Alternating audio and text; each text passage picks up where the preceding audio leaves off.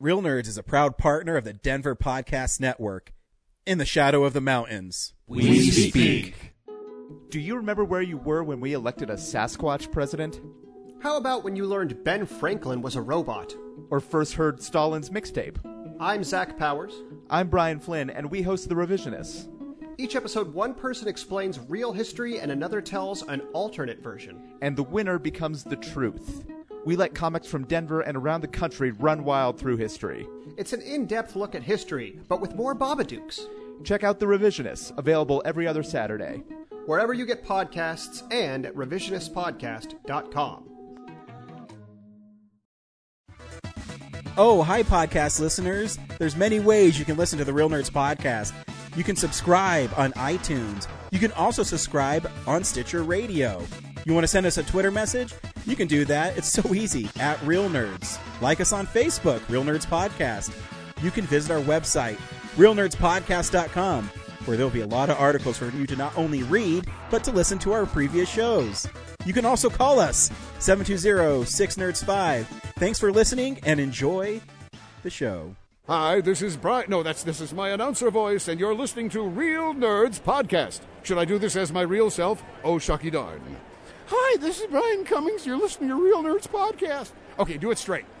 Hi, this is Brian Cummings, and actually you are listening to Real Nerds Podcast. Send money. And real estate.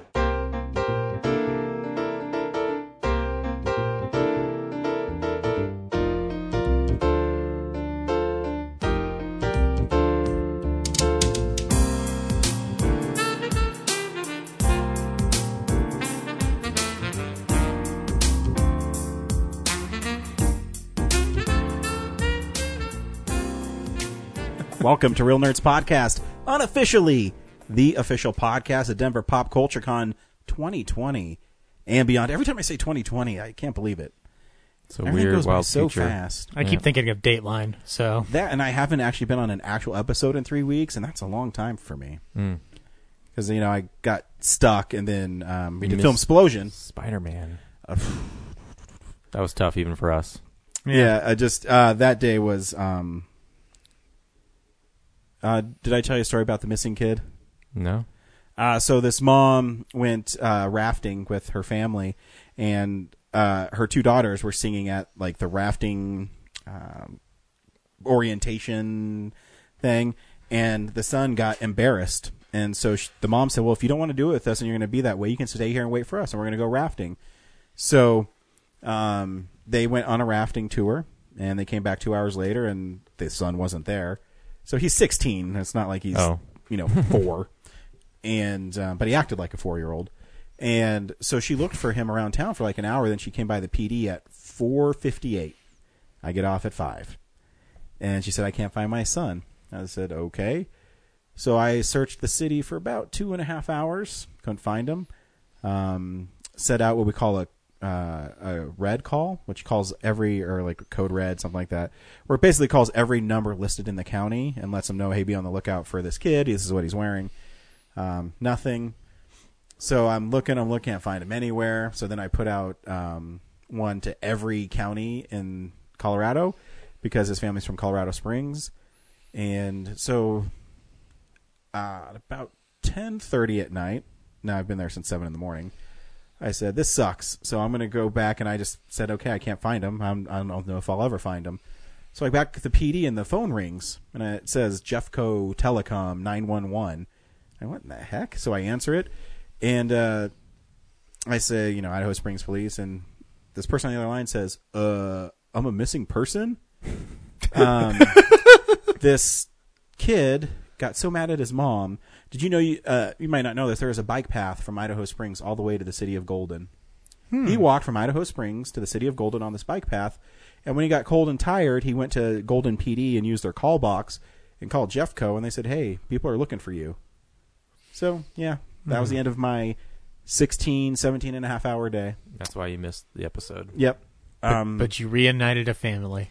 Yeah. And that's all that matters? No. Here's the thing, is if something like is a real child, like a 7, 8-year-old, I'd feel pretty bad. But when you're a 16-year-old, you can kind of take care of yourself, and that you're going to throw a fit because your your sisters were singing. Come on, dude. And the mom said that he's like he's kind of stubborn and emotional, but he's a good kid. So that he's that age, I wouldn't think that he would just get in a car with somebody. I mean, I don't know. I mean, you'd hope not. Yeah. But yeah, I totally get what you're saying. So he had to sing too? No, he didn't want to. His sisters were embarrassing him. Okay. So he just got mad and had a meltdown. And his mom says, "Well, if you're gonna not be cool, then you can just stay here." And that's what happened. If you're not going to be cool. Yeah. In so many words. Yeah.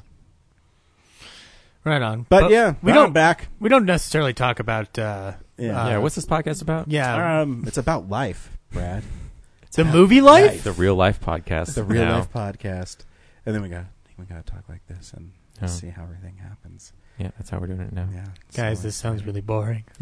every week on Real Nerds Podcast, we go see a new movie and we podcast our experience of the world. This week, the new movie was The Lion King. We'll talk about The Lion King and we'll say if you should see it or not, play the trailer and spoil a movie. That's a shot for shot remake of the previous movie. And then we'll go from there. But let's talk about movie news. There's a lot of movie news this week as San Diego Comic-Con happened. There's also Catching the Classics with Corinne, so stay tuned for that.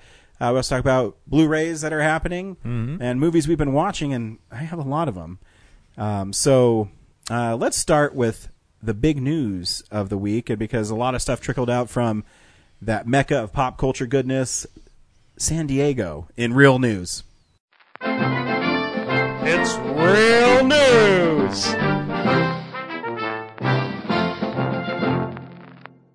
You know, I was thinking every time San Diego Comic-Con pops around, Brad, I don't know if you think this too, how me and you just went and we've got our tickets the month before in 2008.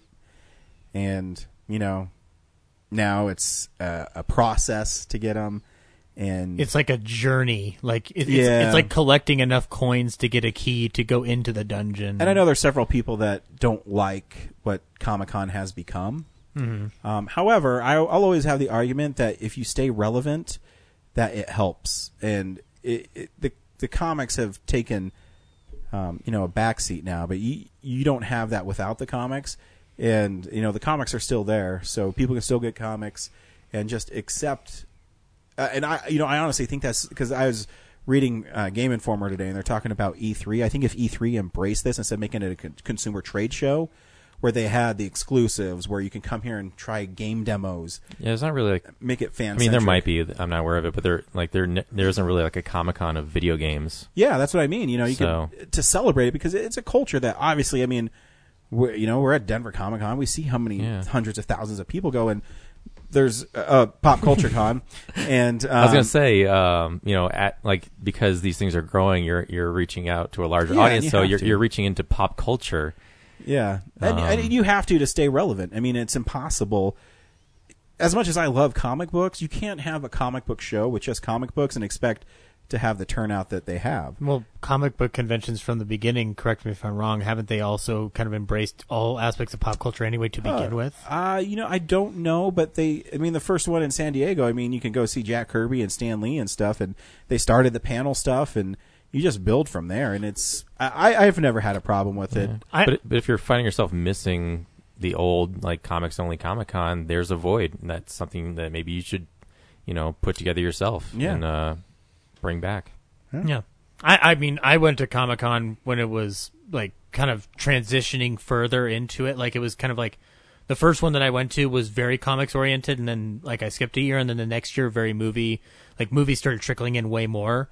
By the time I went the last time I've gone, like, it was very movie-centric, but there was plenty of comic stuff going around, so... I haven't been in close to 9 years, so... It's also easy for them to invade Comic-Con because, Hollywood's in California, so... That, and the fandom's already there. Yeah. It's not... Because if you like comic books, chances are you're going to like movies. I don't know if a comic book fan who's, fuck movies. I don't know, like, just any person who's... Yeah. Like, it is weird when people don't like movies. Do you know people who don't like movies? I don't.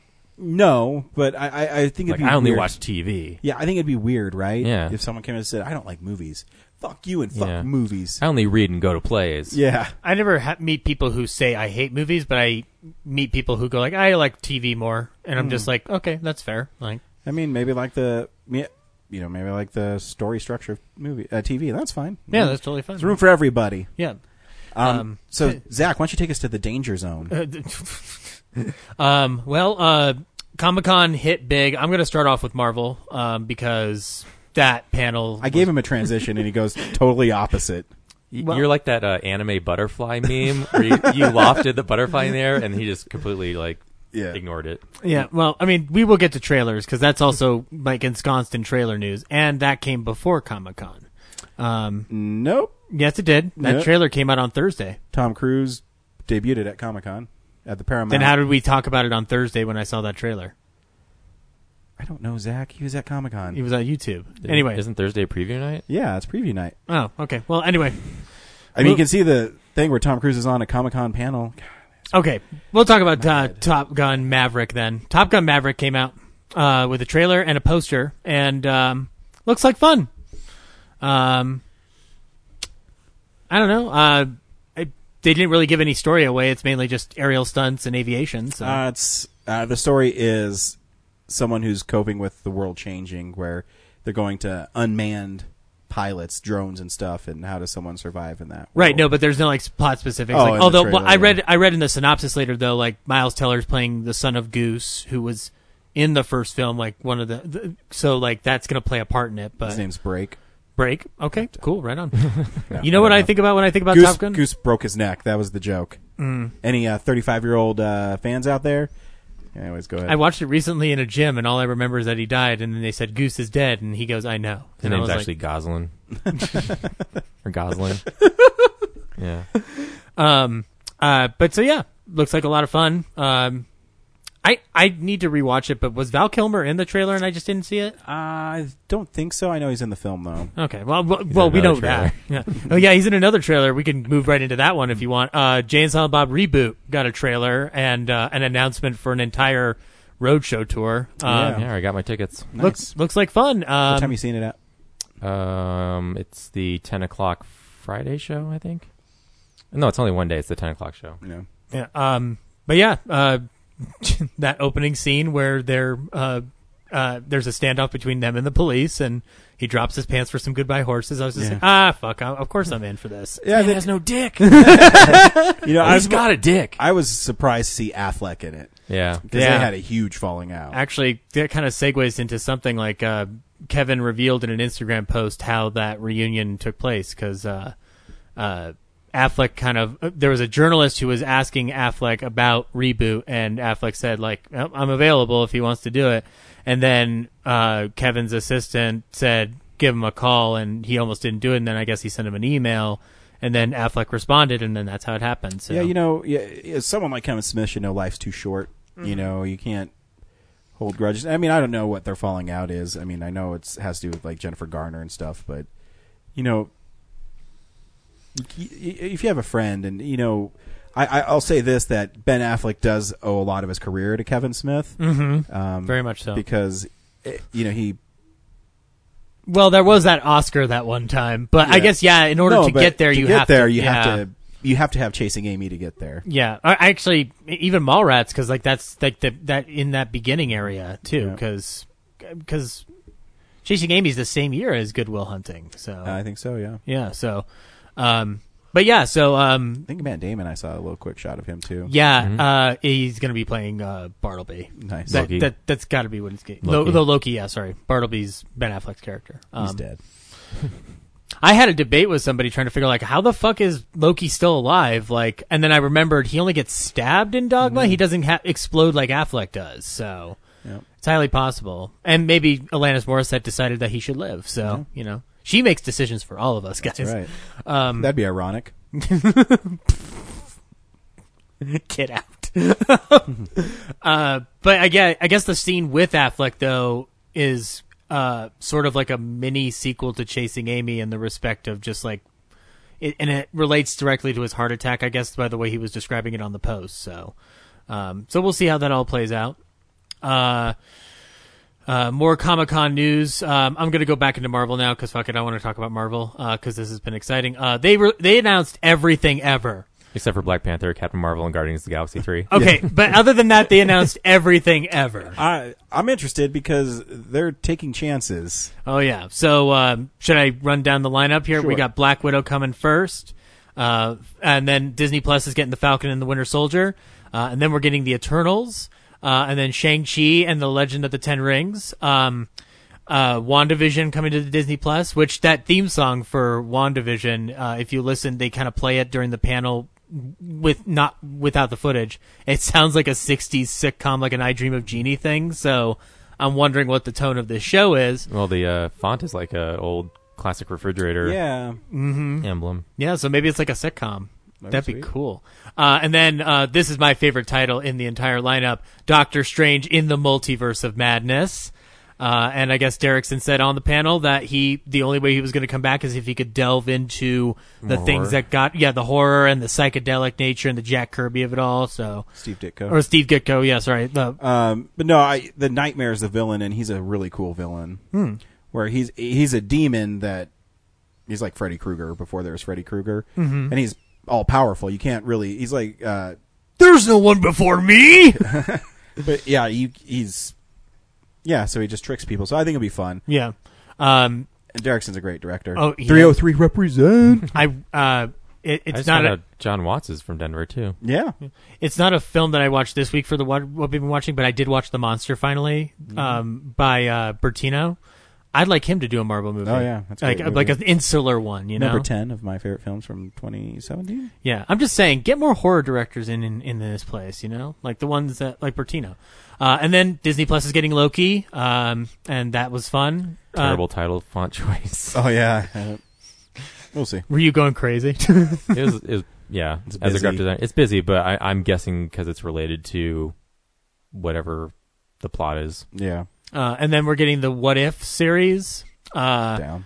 Hawkeye Disney Plus series, and one of the biggest announcements of Thor: Love and Thunder, which we got the announcement that Taika Waititi was returning before the con. Yeah. But what we didn't know was that Natalie Portman's coming back, which that sounds fun. Yeah. It's Jane Foster. She's the Thor in comic books right now, or she was for a while. Yeah. Well, Great logos, by the way. Oh yeah. Yeah.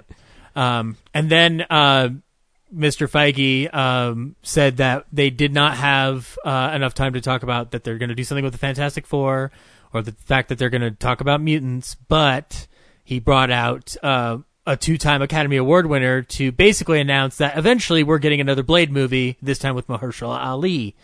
I'm down with that idea. No, I think it's awesome. I wish I didn't have to wait so long because it sounds like it's a Phase 5 thing according to all reports. So. Yeah, I think there's enough room in their schedule that they might stick another movie in there because there's a lot of TV shows. Yeah. I have a feeling it's going to be one of the 3 that wasn't discussed. This is also 2 years worth of stuff, which is shorter than they've usually presented. Yeah, so because I can guarantee you that Phase 5 is probably because this is why I think it's a risk because they really don't have big characters in this phase. It's more besides Thor, but it's let's try Black Widow. The Eternals. I don't know. We'll see. It could be like Guardians of the Galaxy. Guardians of the Galaxy was garbage before the movie came out. I don't know what Shang-Chi is. It's fun. It's he's a kung fu guy. And is the Ten Rings thing? That's the organization from Iron Man. That's the Mandarin. Yeah. So okay. I was confused when I first saw it because I'm like, I know I've heard that name before. What the heck is it? Oh, Iron Man. Yeah. So it'll be interesting. I'm one of those people too that a lot of people don't like the twist in Iron Man 3 where the Mandarin is just an actor. Oh, I think it's You don't like wonderful. it? No, I think it's awesome. Yeah. It's one of the most divisive things when you read about it.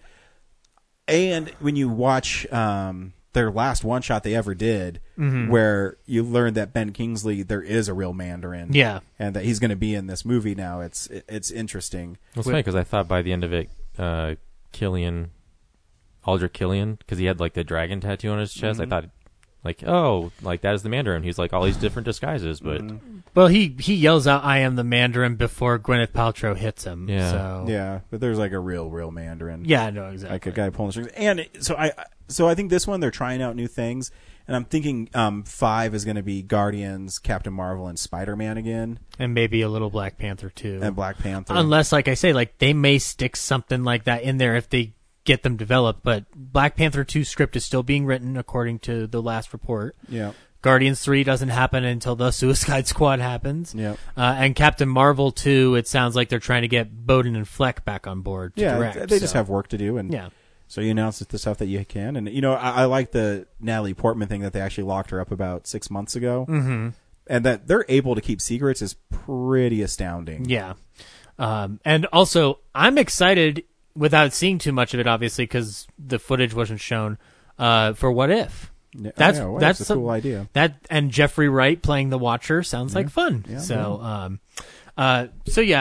lots of cool stuff from Marvel. Yeah, Marvel kind of crushed the thing. I remember as soon as that's... They gave out free hats and then took a giant-ass photo with all the fans with hats. Mm-hmm. They're nice people. What If is Marvel's Elseworlds, right? So it's, what if Wolverine killed the Hulk? I guess they're going to use it with scenes from Marvel Cinematic Universe already established, is what they said, because they have a lineup of all the actors that are technically returning in their voice form. Yeah, so it's an animated one. It's interesting. We'll see. Yep. Within that panel, though, before we leave, James can calm down because Avengers Endgame is now the biggest film of all time. Yes. According to Thank you, Brad, for your contributions to that. Yeah. I did my best. I wish I could have done more, really. I mean, everybody That's does what they right. can. Could have done it sooner. They're talking about if Avatar will eventually pass it. I don't know. Is there enough Well, there's the hype for caveat Avatar? of inflation, so... Yeah, but is there enough hype for Avatar? I don't... Oh, the new ones? Yeah. In this day and age, things are still surprising. Yeah, I just... how popular some things are. Because I still don't understand the popularity of Avatar. I mean, it was cool, and I guess it's because it's the first really big 3D movie. I'm guessing what it has to be. But I never understood how it was so popular. I think unless James Cameron has a new technological innovation up his sleeve, I can't see what the draw would be. Yeah, and it's so long unless you do between the story. them. Yeah. I mean, when's 2021? So 12 years? I feel like it's been too long for us to get as excited about it as unless there is a fan base that I'm not aware of. So it helps that they're now part of Disney. Yeah, where Disney knows how to market stuff, and they have a theme park attraction. It's already marketed. Yeah, so it's built in. There's an audience built in for it. Obviously, I mean, it's made a lot of money. Speaking of which, just a pitch. Real nerds go to Star Wars Land and sit in the Millennium Falcon. I'm down. Oh, dude, that'd be so cool. I heard it's actually easy to get in because they underestimated. Or do you think they scared people with what they were saying? I think the prices are still just too high for most people, and they assume people would pay that. Maybe. Without question. Anyway, though, Ryan, I've got some Comic-Con news that you're not going to give a shit about, but Brad and I are. We got a Picard trailer. And don't play it. Oh, I'm going to do it. Don't. You push that fucking button. Engage. He ruined your thing. I know. I can't even do jokes. The thing, here, let me explain it to you, Zach, so you can pick up what I was putting down. So I was saying, don't play that trailer. And then I was like, don't play, and I stopped in mid-sentence because Brad was going to play it because he's basically saying, fuck you. Mm-hmm. But then you said engage, so you ruined my joke. Oh. Okay. My show, my jokes. Shut your fucking mouth. Now play that goddamn trailer. No, the trailer looks badass. I mean, I'm not a big Star Trek fan, but it looks fun. Would you watch it even though you haven't watched TNG? I don't want to have to get CBS All Access, so probably not. Anything to not watch a Trek show. You found every avenue. No, I just don't. I don't. You could get UK Amazon Prime and watch it. Or I can sign up for a month free and wait till it's all released, and I can watch it then. Tell you what, I'll just give you my password and you can watch it that way. See, okay, there we go. Yeah, and I'll watch it. Yeah. But yeah, no, that trailer looked like fun. Lots of fun. I'm a production value. Discovery already looks like a movie, but Picard really looks like it's it could be a feature film. Honestly, I think that's why Patrick Stewart came back, because I'm sure he wasn't going to come back if it wasn't look good or the stories weren't good, because it's an important character for him, but you got to make it look big. Yeah. Because now Star Trek, I mean, the movies have a look to them that they've never had before. Yeah. You got to keep up with Star Wars. Exactly. Yeah. But I was most impressed by the fact that they're I already assumed sure, of course, across the season I'm sure they'll sprinkle in other cast members from Next Gen. We've already heard Riker's coming back and Data's in the trailer, but I'm sure Beverly and Worf, they'll all show up at some point. Hashtag but even we more want impressive Worf. was that there's characters from Voyager, because Yeah, we 7 get of 9 is in there. Yep, Jerry Ryan's coming back, and it sounds like there's going to be a lot of older next-gen villains coming back or something like that, just based off of the vibe of everything. It looks spectacular. I like how it's... Because I was worried that this was just going to... When I heard other cast members were coming back, I was just like, oh, it's just going to be a TNG reboot. But the trailer firmly establishes that he's leading a new crew, and they're like asking for his assistance. You know, I already got that. I mean, I've only seen a handful of Next Generation, but I got that from the poster. Like, I didn't feel like this was a piggybacking off of Next Generation. I felt that, and then when I saw the footage, I'm like, no, it's definitely going to stand on its own, and it's going to have its own feel and its own look. But you're also embracing, you know, the fans that are already there, and you got to bring new people in because, I mean, at the end of the day, CBS All Access wants people to subscribe, right? So it has to be accessible to everybody, right? No, it was just one of those things, like, because we'd only seen that teaser with him going through the vineyard and then seeing the Starfleet insignia. So I was just like, we were saying for a couple weeks, like, what is this show? Is it actually even happening? Is this just a big trolling event by CBS? I guess you can have the show written before you have the showrunner established. So yeah. So, but yeah, no, that trailer looked fun, and the final moment with Data, I was just like, okay, there's now going to be 3 shows that CBS All Access has that I want. So. I'm curious if it is Data, because obviously the real Data blew up in Nemesis. It's probably B4, but he's assumed Data. Well, we don't know what the shot is in reference to, but I'm wondering, because also in the last episode of Next Gen, they flirted with the idea that Picard is losing his mind in his old age. So I wonder if it's, you know, he's playing this chess game that's just in his head in order to, like, That'd be cool. resolve certain whatever conflicts he's experiencing in real life. The only thing that tells me that it is going to be some form of Data is the ending of Nemesis when they do that whistle scene with before. So, but I mean, again, you probably have a good idea on your hands there that I hope that they work with. Yeah, physically it has to be B4, but also in the time it has passed, you know, maybe Data's memory transfer has, you know, grown and learned and reassumed, you know, its normal status. So we'll see. I want the end of the first season of Picard to reveal John Delancey as Q, and I just want John Delancey as Q back. That's a thing I want back from the original show, because I like watching John Delancey do stuff. You just said the show looks cool. Yeah, exactly. You don't know about these cool characters that we're talking about, Ryan. I don't know any of them. And he's got a dog called Number One. I know. It's going to be awesome. Also at Comic-Con, we got a Watchmen trailer for the HBO show. Looks interesting. Yeah, I'll watch it. I don't know I still don't know exactly what they're doing. I know it takes place after Watchmen, but I don't know what... There's a League of Rorschachs that were probably inspired by the guy who got the manifesto at the end of Watchmen. Yep. And Adrian Veidt's being played by Jeremy Irons, so... I don't know. I don't know. I don't know either. I don't know. It Do exists. you like Watchmen? Yeah, it's not bad. Yeah, right on.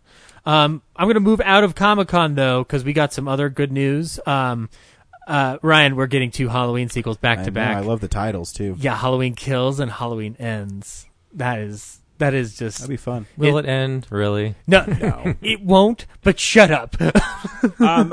I know what's going to happen. It's going to when the last one happens, they're going to say, "Well, that ends the Laurie Strode story," and then because they've always said that there's no way you're just going to kill Michael Myers because, I mean, you just won't. No, because Mustafa Akkad will rise from the grave and kill you. That's what happens there. That will definitely happen. You know what? Donald Pleasance once said, "I'll keep making them, and I'll stop at 22." Yeah. And so maybe that's their whole intention. Interesting style that, it's cool they're shooting them back to back. There's always a risky proposition when you do that because you got to maintain the audience from, the record setting reboot or continuation of the story. Rebootquel. Yeah. And then you got to make them want to see the ending. Mm-hmm. So I'm interested. I mean, obviously they have an idea because and they have enough confidence. They've already written both scripts. So well, they were originally going to do a back to back for that first one, and then they ended up collapsing it into the one script. So I'm wondering what they've done with this one. Yeah, we'll see. I mean, not a long time to wait. And Jamie Lee Curtis says she's coming back, and I was just like, badass, I'm there. David Gordon Green's coming back, totally. I mean, of course I'm there. It's Halloween. It's Michael Myers. Yeah. So, yeah, big news on that front. We also got some more Blumhouse news, though. The Invisible Man reboot cast its Invisible Man, Oliver Jackson Cohen. He's from Hill House, which I haven't watched yet. It's good. So now I have another reason to watch it. Check it out. Yeah, he looks like he could be an Invisible Man. I'm down for the Invisible Man. Yeah. I think. Did you hear the plot most synopsis? underrated Universal monster. Well, he has the most kills, as we've discussed Oh, yeah. before. Yeah, he's Easy. killed Yeah. hundreds of Yep. people. Claude Rains is amazing. Have you heard the plot synopsis for this reboot? Nope. It's kind of like Elizabeth Moss's character is kind of like the through line, and the Invisible Man is a true villain. So Sweet. they're not going to try to make him heroic and whatnot. We got 2 scary trailers. First one, Rob Zombie's 3 from Hell, got a full trailer that actually showed footage, and it looks fun. Looks all right. But the thing is, you've got to go to a Fathom event to see it in the theater, so hopefully I'll have a chance to see it. If not, Yeah. I'll wait till video later on. Are they releasing it the same day as VOD though? I didn't say there. They're doing like a 3-day event where one day each has a screening of the film, but like one of the days is going to be a House of 1,000 Corpses, Devil's Rejects, 3 from Hell night. So That's 6.5 hours of Rob Zombie filmmaking. yep. And then the other scary trailer we got was the trailer for Cats. The fuck? I know. Did you get scared? Because I got I scared. get scared. I look at. I go, what the fuck? What are we watching? I'm just baffled, like, because if you're going to make a new Cats movie in a CGI world, why would you make them like? Because before it's just humans in like cat fur costumes, but you're gonna now you have the opportunity to make them exactly look like cats. That's what I mean. But you're gonna give them like human faces without cat noses, and because why can't you just have Jennifer Hudson be a cat? yeah, Yeah. like keep their eyes so you can connect with them, but you can make the rest of it look exactly like a cat. Yeah, I've never seen the musical Cats, Especially after seeing today's movie, you can make it look exactly like a cat. Yeah, no doubt. So I'm just upset because Kevin Smith only got $1 to $2 million to make Tusk, and they gave like hundreds of millions of dollars to this piece of garbage. So I'm just saying the world is unfair. I mean, I can't say the movie's not going to be good because obviously I haven't seen it. Yeah, but It's just unusual. But I guess they're trying to keep the aesthetic of the musical. which is totally cool. I mean, have you heard the cast recording for Cats? Oh, I mean, I know the songs, of course. yeah. So like, I'm impressed with the production design, like how all the sets are gigantic. But things. who's directing it again? Tom Hooper. Tom. So are we going to see them, like the actual sets, or is it going to be like Les Miserables, where I'm not going to see anything? It's going to have weird close-up and Dutch angles of people. The whole trailer looked like it was a bunch of close-ups, except for that final shot in the square. So I just hire Rob Marshall. He can do musicals. yeah, exactly. He's proven it time and time again. However, Second to last piece of news. Bring it back to Kevin Smith for a second. Remember Clerks 3? That thing that was going to happen and then didn't happen? It's technically going to happen now. Anderson. Wait, the movie's gonna happen? No. Oh. You can, if you have a lot of money, you can go hear a live reading of the script in New Jersey on Kevin's birthday in like 2 weeks. So I don't know if that applies to anybody. If any of our listeners can do it and then report back to us what happens Hopefully in they put Clerks it in 3, a podcast. Yeah. I would love for that to happen. But the cause is to support a local theater that does like local theatrical productions and whatnot. Cool. So that's why the ticket price is super high. And then the last piece of news, Space Jam 2, trouble on the set. Not really. They just replaced the director. Malcolm D. Lee is now going to be directing Space Jam 2. I thought that movie was a slam dunk. Yep, I went there. I mean, it's going to be a sequel to Space Jam. That's all I can expect. The only thing I'm excited about in Looney Tunes land these days is those new shorts they're putting out, Yep. which they look amazing. All right, we'll see. And that's news. Brad, take me around town to a magical place called the theater that you can drive into. I think it's called the drive-in.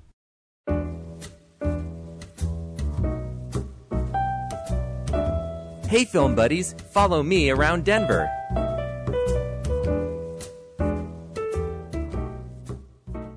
This week at the drive-in, they are playing The Lion King, followed by Toy Story 4, followed by Spider-Man Far From Home. Wow. Ooh. That's a really family-friendly lineup they got there. Yep. It's almost like it's all Disney related. It's like each movie gets better. Yeah, so the comments better not say, like, why don't you guys play kids' movies? Because now you're getting them all. That's actually pretty solid. Yeah. Well, that's a solid one. What's going on at the Esquire next week? This week at the Esquire, I forgot to look it up. I will say that if you want to join me for a birthday celebration, I will be seeing North by Northwest at the Chez Artiste Yes, actually. on August 28th. Yeah, August 28th is the start of Wait, you were born? Yeah. Wait. No, I was created. I You don't were know. afterbirthed. Something. You were forced into this world. Yeah. But no, the Chez Artiste is going to be doing a Hitchcock with a Twist series. So August 28th, they're going to be doing North by Northwest. The following week, they're doing Mr. and Mrs. Smith, which is the Screwball Hitchcock, with Carol Lombard and Robert Montgomery. Following week, they're going to do Rope. And then they're going to end it with a Hitchcock-inspired film by Stanley Donen called Charade. You know, that's Grant's most beloved film. Is Charade? Really? Yeah. All right, I figured it out. Cool. The midnight this week is The Room on Friday and Rocky Horror Picture Show on Saturday. But speaking of The Room, in September 20th and 21st, Tommy Wiseau will be in person at the midnight screenings of The Room. Might have to be a time I have to go see The Room. You have to do it. Big Denver premiere. I already got my Hi, tickets Ryan. for Oh, hi, Friday. Ryan. I heard you're a Real Nerds podcast guy. You might be able to buy his underwear. I'm good. Dude, no, I'm doing it. I'll frame it and put it on the wall and be like, yeah, see, that was underwear I took from a madman. So, in a change of form, they'll be screening it in both upstairs and downstairs theaters. So there are separate ticket links, and each of those is $20. So And not so- the normal $9.50. And somehow Tommy will be in But both that's what Tommy rooms. was. Oh, that's not that bad. Yeah, $20. Yeah, not at all. totally worth it. Yeah. I mean, how much did we pay to see Greg Sestero do that live reading that one time? Like, Yeah, probably $20. yeah, so there you go. And then another 20 for food because is the ammo. Yeah, exactly. So yeah. They got to make the money. But yeah, and then the following week is the 40-hour film project. And then that weekend, the Esquire's playing Ninja Scroll, which I'm sad to miss Oh. because I'll be. I have to go see that. I haven't seen that in a long time. I've never seen Ninja. The Alamo's playing it, so on a different. The Alamo's day, so, playing it? Yeah. So I'm gonna. I go bet I could use instead. my Alamo season pass for that. Yeah. But August 11th, you can come watch whatever I make from that weekend. Nice. Let him go, Tessai. But I will kill him. I haven't seen fucking Ninja Scroll forever. Would I like it? If you like violent anime with boobs, that's why I love it. I mean, I've And rape. it's not like Oh yeah, there is rape in it. wow. Fuck. Okay, now That movie is weird. I haven't Yeah. seen it in a really long It's time. hardcore. well, now I have to think about it. No, it's fun. Um, Besides the rape. I still haven't seen Akira yet. I mean, either, there's so anime. I Rape. there's Any Aqua Tonight. You, me, what? rape. Hand banana. Oh, okay. Now I remember. How long has Aqua Teen been off the air? Too long. 10 Too years? long. You know, it's weird. They had like one season, I think, mid-decade, but that was like after like 4 years of not having anything. Yeah. Yep. Yeah, I don't know. I'll have to think about Ninja Scroll, and I still need to see Akira. So I'm not a big anime guy. So. I'm not either, but we can talk about some Japanese filmmaking with Corinne and catching the classics with Corinne. Hey nerds, Corinne here for part 20.9 of Catching the Classics, which is actually part 9 of Catching the Miyazaki Classics, where I'm going through all 11 films directed by Hayao Miyazaki. This week I tackle what I think is his best film, Princess Mononoke. So, quick spoiler-free synopsis. The movie is about a young man named Ashitaka who's the prince of his village, and one day a demon attacks, and while trying to fight off the demon, Ashitaka is cursed, and because of that, his village ends up banishing him, and he journeys to the west to find where the demon came from, and while doing so, he stumbles upon this conflict between the spirits and gods of the forest and this human settlement called Irontown. So, I'm probably going to be getting into some major spoilers after this, so if you haven't seen the movie, I really recommend that you do. But you should check out realnerdspodcast.com because I will have some spoiler-free thoughts up there for you to read. But yeah, like I said, I think this is his best movie. it's kind of right up there with Spirited Away. These two are, they're right there. And I think Spirited Away is a little bit more family friendly and a little bit more approachable. But I think that this Princess Mononoke film is the world building, the music, the themes, and different aspects that are brought in. It's an epic adventure, and for that, I think it gets a little bit of an edge over Spirited Away for me, but I know other people out there disagree. So, but anyway, gonna be getting into spoilers here probably.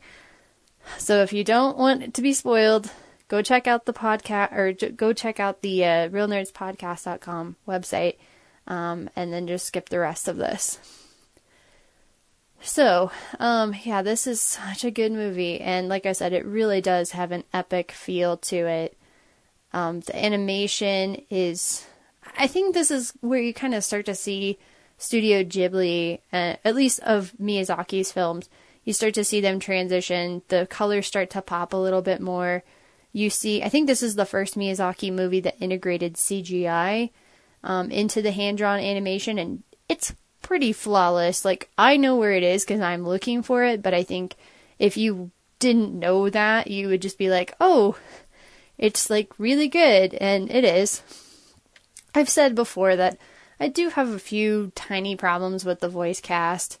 The guy who plays Ashitaka in the English version, his name is Billy Crudup. I'm not sure how you pronounce his last name, but he's kind of flat sometimes. There are a couple of instances, like, for instance, when he leaves his village and he's saying goodbye to his sister for the last time, and he says some line to her, and then he, like, rides off, and it was like, that was it? Like, that was your final emotional goodbye? And I didn't watch the Japanese version, so I can't really compare, like, oh, was the line delivery flat there too? Or, I don't know what the direction was there, but for me, I would have been like, can you get a little tiny bit more emotional about it? You're leaving your village for the last time. You're saying goodbye to your sister. Something. I don't know. But, I mean, for the most part, he does a good job whenever he's, like, shouting and yelling and telling everybody to chill out.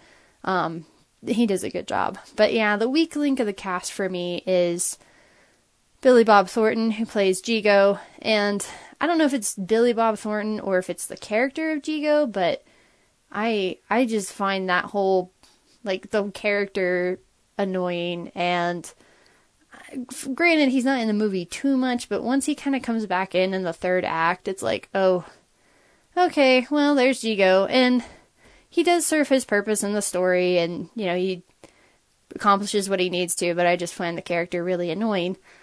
Unlike our Lady Eboshi, who's played by Minnie Driver, she, I think, is the better antagonist of the two, just because she's a little bit more fleshed out, and she's a little bit more complex, and obviously you spend a lot more time with her, and I think she's maybe the best antagonist of any of Miyazaki's movies, just because she is complex, and she does want to do right by people. Like, she does want to give people the dignity that they deserve.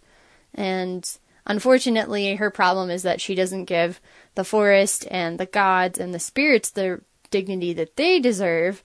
And instead, she's just trying to, like, do her own industrial, technological advancement. And, I can't fault her for trying to make people's lives better, but it's like, just like Ashitaka says, like, you have to do it in a way that's in harmony with the forest and the spirits and everybody around you.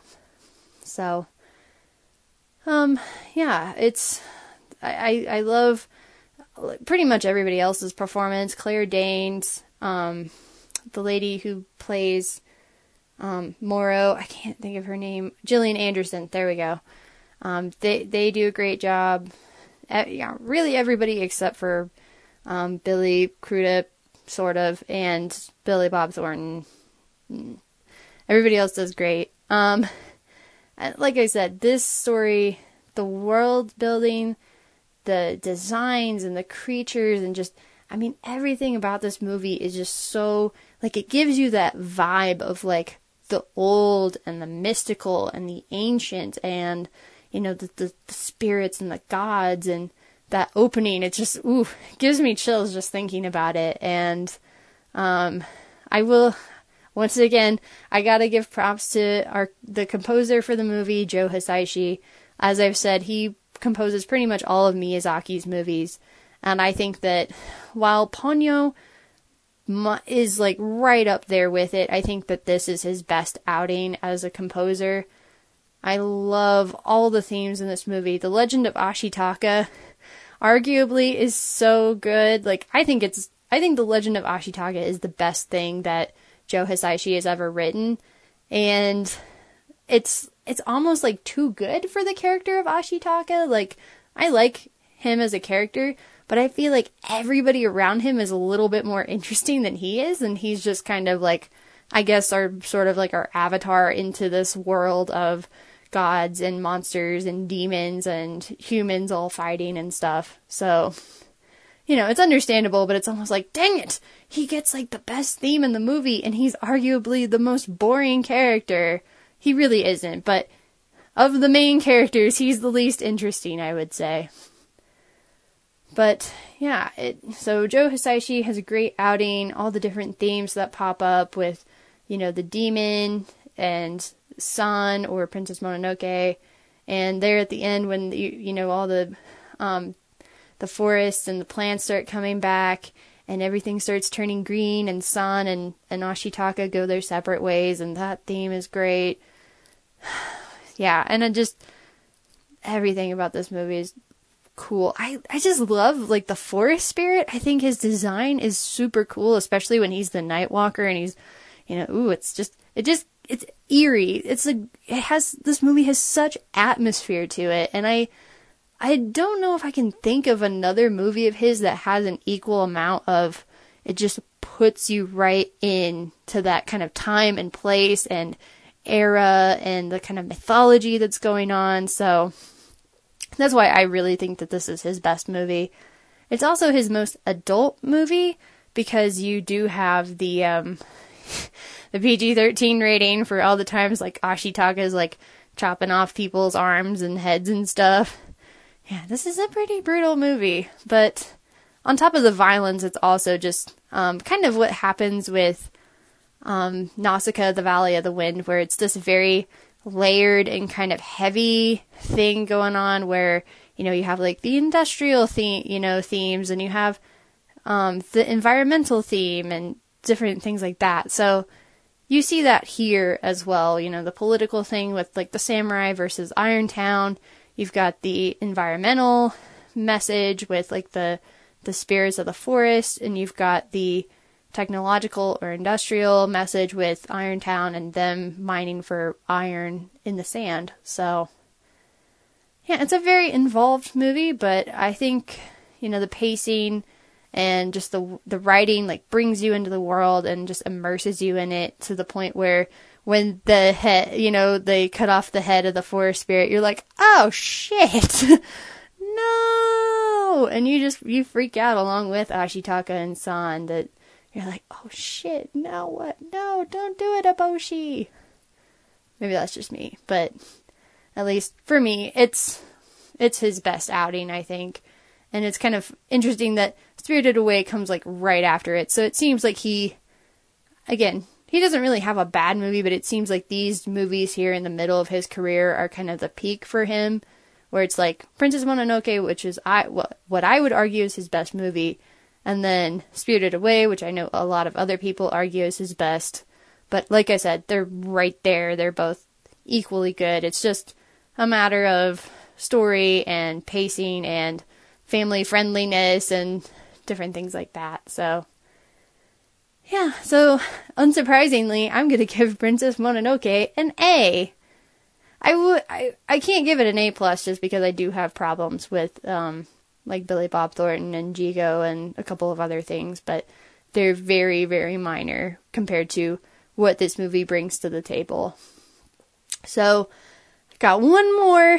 We're doing our finale is going to be my favorite Miyazaki movie, and that is Howl's Moving Castle, which I've watched a lot in recent years. So I'm interested to see how it holds up now that I've seen all of his other films. And I gotta admit, like, I have wanted to, like, sit down and watch it so many other times. Like, after I watched Porco Rosso or, Spirited Away or whatever, I was like, I want to watch Howl's Moving Castle now, damn it. And I was like, no, I have to hold out until the very end. I have to save it for last. So finally get to revisit Howl's Moving Castle. So I will talk to you all about that next time, and I hope you had fun at your movie this week. Bye. Maybe the most well-known Studio Ghibli film? I don't know. I don't know what the consensus is I would on that. say so. That or Spirited Away? Yeah. Both good movies. No. It's got Totoro. I think Totoro is more popular than Mononoke? I think... I mean, as far as I've been alive, like everything goes back to Totoro. Oh, I guess... you're probably right because of the character, and he's so well-known and licensed that you're probably right. But good movie. Yeah. No, I mean... I see Miyazaki movies. That's what I do see. It's hard for me to always follow up Corinne because she does a great job explaining the films. Yeah, she breaks it down. She breaks it down very well. Yeah. So, I can't remember the last time I saw Mononoke though. I don't know. When I was in high school, those things were popular. So I don't. Those films were popular, and so it's been a long time since I've seen them. Hey, they're not things; they're films. I've never seen it. Sorry, I was just frustrated because I looked up the Alamo screening of Ninja Scroll, and both the days they're showing it are the Sunday of the 48 ending and then the Sunday of the 48 premieres. So I still can't see it. Bummer. But you'll be winning the 48-hour film festival. I made sure that I put money into Chad's pocket when he was here. Oh, cool. Thanks. So it has to happen. Yeah. I mean, you could have just been a judge and help me out that way. Oh, can I? How do you volunteer? Do you have to volunteer? I mean, you probably just say, hey, Chad, I want to judge. Yeah. And then I'm good at judging film. I work for Realness Podcast. I am good at judging film. Everyone sucks except for Brad's. Yeah. And so I'll give you a 10 and everyone else will get a 2. And then there's no way by weighting the system that you can lose. I'm sure I'll get picked now. Yeah, well, try again next year, I guess. Ryan, what if I made a film and put it into 48 hours? Sorry, it's Brad. Okay. I want to hear about your fucking Twombly 2 Electric Radio Land. Oh, I'm gonna Electrical Radio Land. Oh, fuck the Twombly 2. Let's make a movie called Electric Radio Land. Done. Oh my god, it's like a post-apocalyptic world where radio rules everything. Ugh. Anyway, cool. Yeah, movies come out on Blu-ray that sometimes we're interested in purchasing. Here's movies that are being released on Blu-ray. DVD releases and Blu-rays. I feel like it's a sea of things that Ryan doesn't want. Perfect. We'll start off with the 4K and Blu-rays of Alita Battle Angel. You can pick that up. That sounds like a red box rental for me. Did you not see it in theaters? Or? No, I did not. Oh, it's fun. It's fine. And then Criterion's putting out a couple things. They're putting out 1984. They're putting out Do the Right Thing, which they had already done years ago, but they'd never done a Blu-ray of it. So there's like a 180-page booklet with it. With Do the Right Thing? Mm-hmm. Interesting. I'll have to check it out because that Criterion sale's still going on. Violence solves problems. Find out and do the right thing. We're also getting a 4K of The Doors, which, okay, sure. Val Kilmer's great in that. He is. I don't really like the movie. But nope. Yeah, but Val Kilmer's great in it. He certainly commits. Hellboy, the David Harbour reboot that I guess went nowhere. Yeah. Apparently... You've seen the movie, right? No, I haven't yet. Oh. But I will have a chance to very soon because Prime's going to have it the day that it drops on 4K and Blu-ray. So they're, please give us money, Lionsgate. Yeah, that went out of theaters fast. Ryan, though, here's something we're both going to love. Universal Horror Collection Volume 2 from Scream Factory coming this week. You will get Murder in the Zoo, Murders in the Zoo, The Mad Ghoul, The Mad Doctor on Market Street, and The Strange Case of Dr. RX. Nice. Yeah, so those are fun. The Mad Ghoul is one I'm familiar with. The other three I'm not. If you like those old school horrors, I haven't had a chance to check them out, but I do know that Scream Factory puts tons of special features on them, and they make them worth your while. I have the Boris and Bella one coming to me, and they packed that thing. They packed it. Arrow is putting out Weird Science, so that's interesting. It's Just just Robert Downey Jr.'s first roles. yeah. Was that his first one? It might be his first movie. Not his first movie, but his first real movie. Like a he's professional put in, one. yeah, he's put in his dad's movies as like a kid. Those are something different. Yeah, his they're dad- good, but they're different. His dad's a little goofy. Yeah. Are you going to rebuy it because it's Robert Downey Jr.? Probably not. Because I think the Arrow one is probably $39. That's really expensive. I don't need. It's kind of like If they when had an hour and a half interview with Robert Downey Jr., then I would consider it. Yeah. Did you get the Criterion of the Breakfast Club? No. See, that's kind of something where I'm just like, do I need that? I mean, it's a good film, but Well, you need to buy it so it supports Criterion, putting out the smaller releases. But Yeah. that is true. And then also you can get Missing Link, the I love 2019 Missing Leica Link. film. I That like was a that good one. film. Yeah. You could check that It's out. one of my favorites from this year. Yeah. And then Critters Attack. This one I'm not aware of. That's a new sci-fi or Shudder film. I can't remember. Shudder's doing the series, so this is So supposed it's to be must be a sci-fi. sci-fi one. Yeah. I heard it's not bad on Bloody Disgusting. Gave it an okay review. Well, then we'll have to check it out and give our takes on it.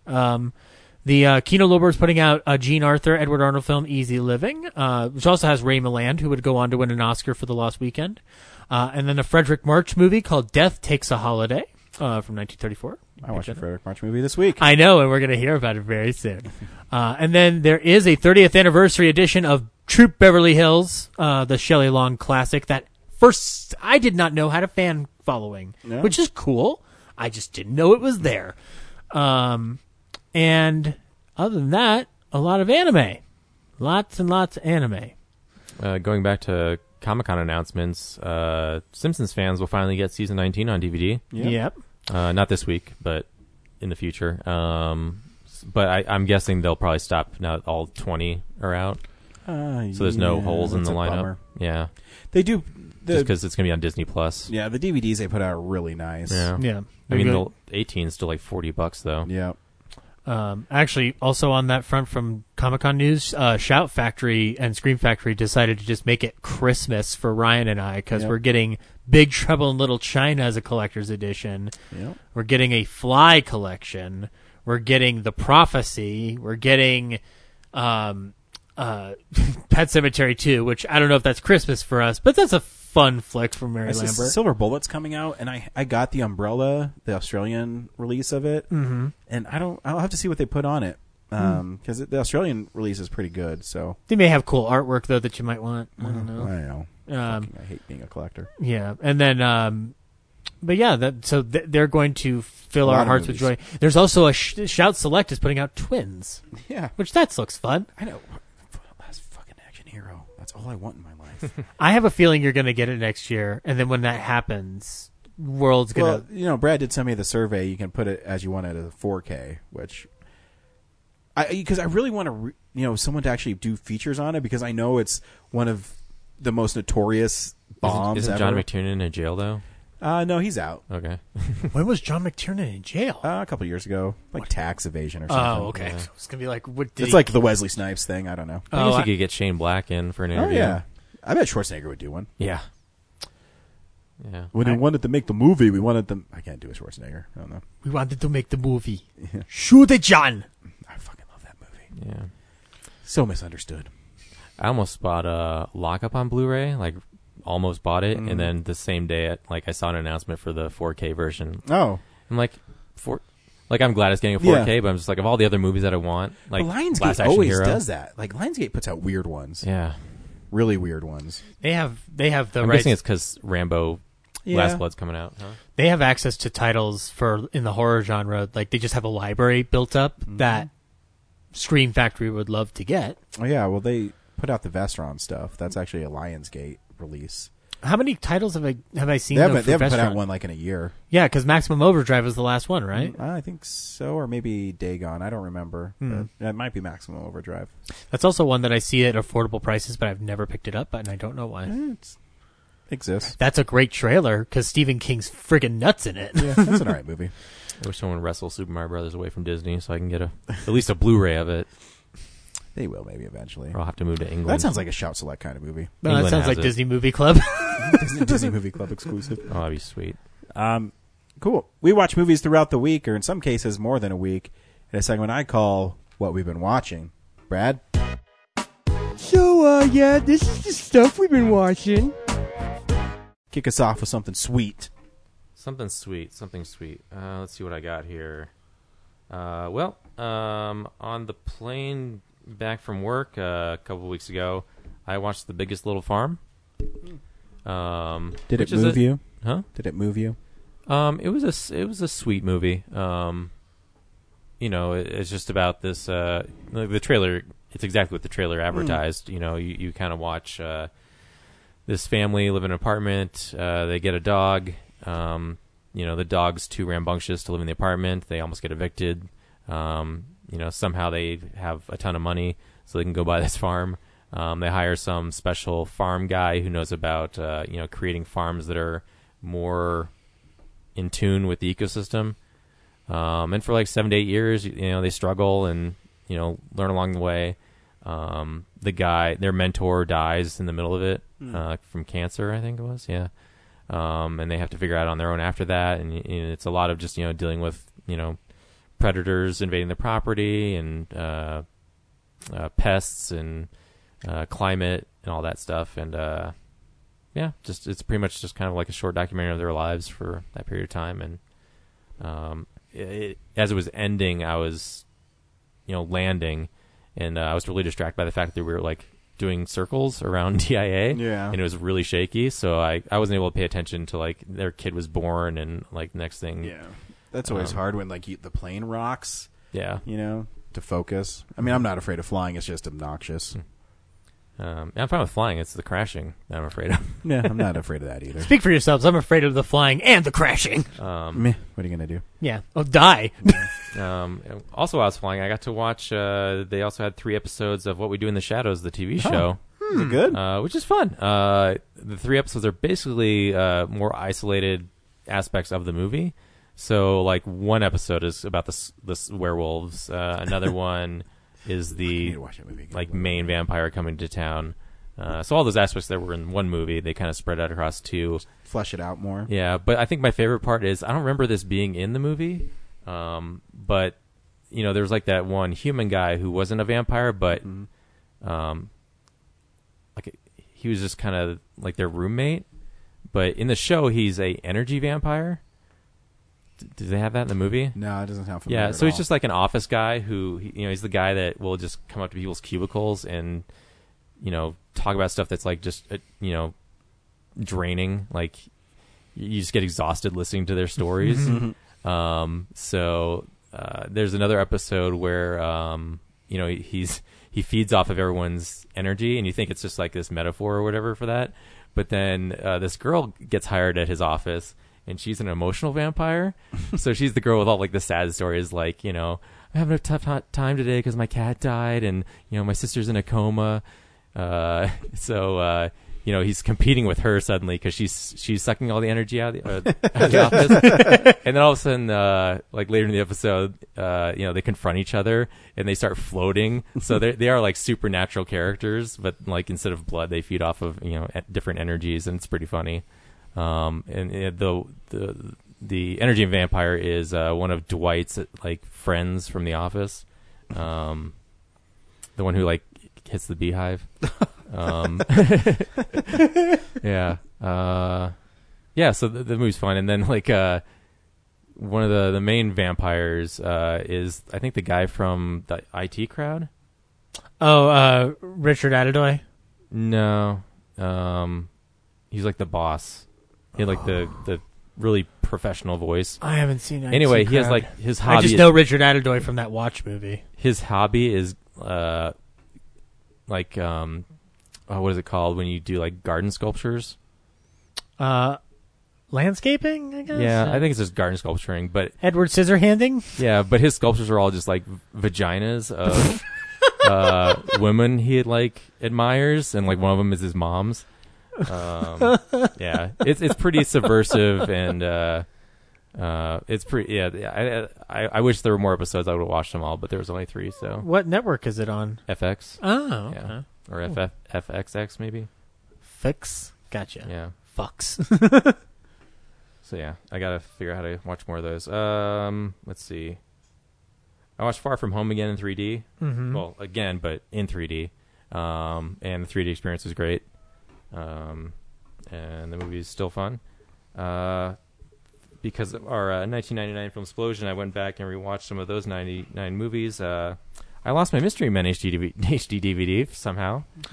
It's again, no one wants you to have that technology.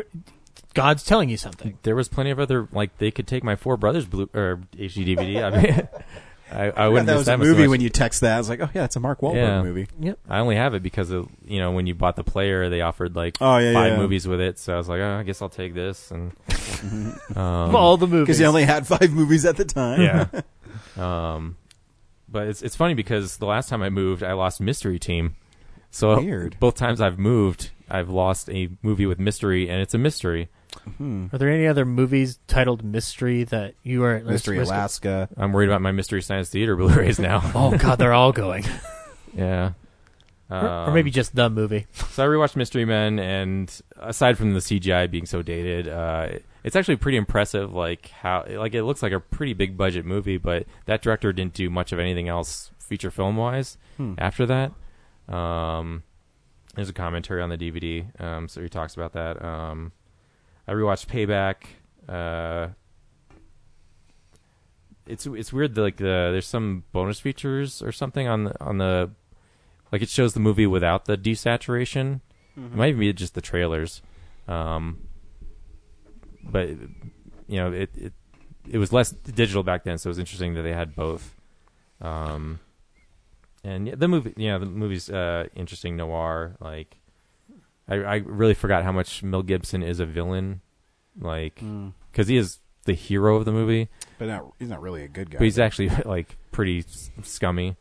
But it's great how he turns the tables on all the even, I guess, worse guys in the movie.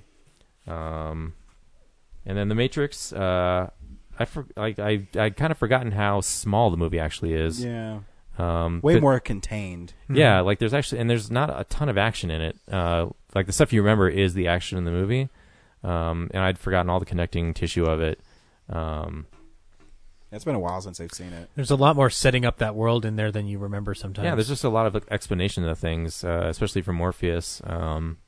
Just feeling everything out. But yeah, because of the other two being so much like Star Warsian epics, I kind of forgot. Yeah. So it's almost like all those dialogue scenes, like because there are a ton in them. Because the climax is him walking out and stopping bullets. Yeah. Yeah. You It always baffled me, like, the real end of the movie is that, he can read the code, like, where he's standing, and then he can also just take off and fly like Superman, but he feels like he doesn't have those powers when he starts out in Reloaded. Yeah, I don't remember. It's literally been really a long time since I've seen any of them.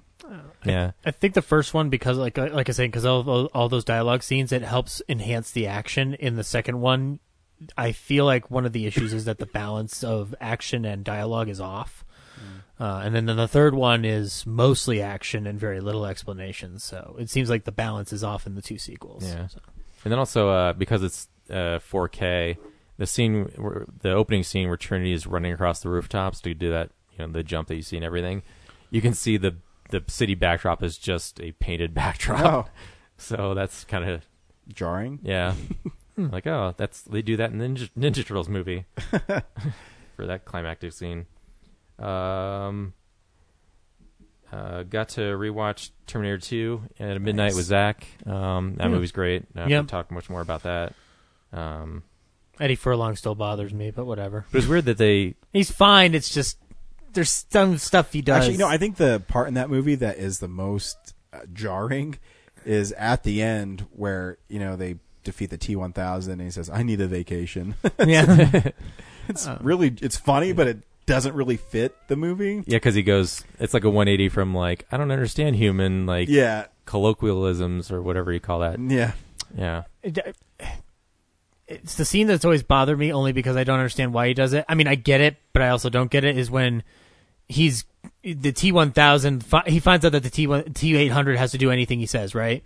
And then those two guys come to help him, and he says, "Get away, bozo." And I'm like, those guys were there to help you, idiot. And he says, "Did you call moi a dipshit?" I know it's to set up that he'll do whatever he asks him, but it just sets it up for me. Like, I don't really like John Connor right now. Oh, fuck you. She's a priority to me. Yeah. I love Linda Hamilton in the rewatch, though. I cannot wait for Dark Fate. They showed the Dark Fate trailer right before, and I'm like, I'm excited for Dark Fate. No, I am. Yeah. It looks good to me. Yeah. And Tim Miller's a really good director. So it was weird. They presented like the 3D version, so it was all labeled with like, this is the 3D version, but it wasn't actually even distorted in 3D. So I'm not sure why. It's just that was branding's on it. That was the 2D version of the 3D re-release that they did, because they still did 2D shows for it. So that's why you get that. But I don't know why you needed it on both, but yeah, you just not have it. Because Jim Cameron wants to promote 3D. And also, I didn't realize like there seems to be a lot of nostalgia for the Guns N' Roses song in the movie, because I've been hearing a lot about it in social media lately, and obviously they played the music video ahead of the movie. And obviously I have my fan club for it. But like it's I never remember that being like a big part of that movie. No, it's only playing when he's riding in the motorcycle. Yeah, I mean, and the you credits. even have to remind me. I can't even place it. Yeah. But it feels like there's something like this resurgence of it. I'm like, where'd that come from? It's just a really good song that ties in well to the movie. Somehow. It's not even like their best song. No, it's not, but okay, and then the last two main things, I watched Midsommar, which is interesting. It's a very artfully interesting movie, but the story I just didn't get into. I saw it was like 2.5 hours. I'm like, that's a long movie. Oh, just wait. You're going to get a 3-hour cut later in the year. Yeah, apparently there's some like really disturbing, like shocking visuals in it, which are great. But the main characters I didn't. It's hard for me to get excited for the film because I didn't care for Hereditary. So it's hard for me to get excited for that one. Yeah, I didn't see Hereditary, so I have nothing to go off of. Yeah. I mean, if you didn't like Hereditary, I don't know how you're going to feel about this one. Yeah. It's different than Hereditary. I'll wait till it's streaming on Prime. Yeah, that's probably worth it. Yeah, I know there's something deeper going on with the main girl, like, and her sort of psychologically abusive boyfriend. But at the same time, like, you're spending so much time just watching these Swedish people be weird that you're like, it feels like that's overshadowing her story. Donut.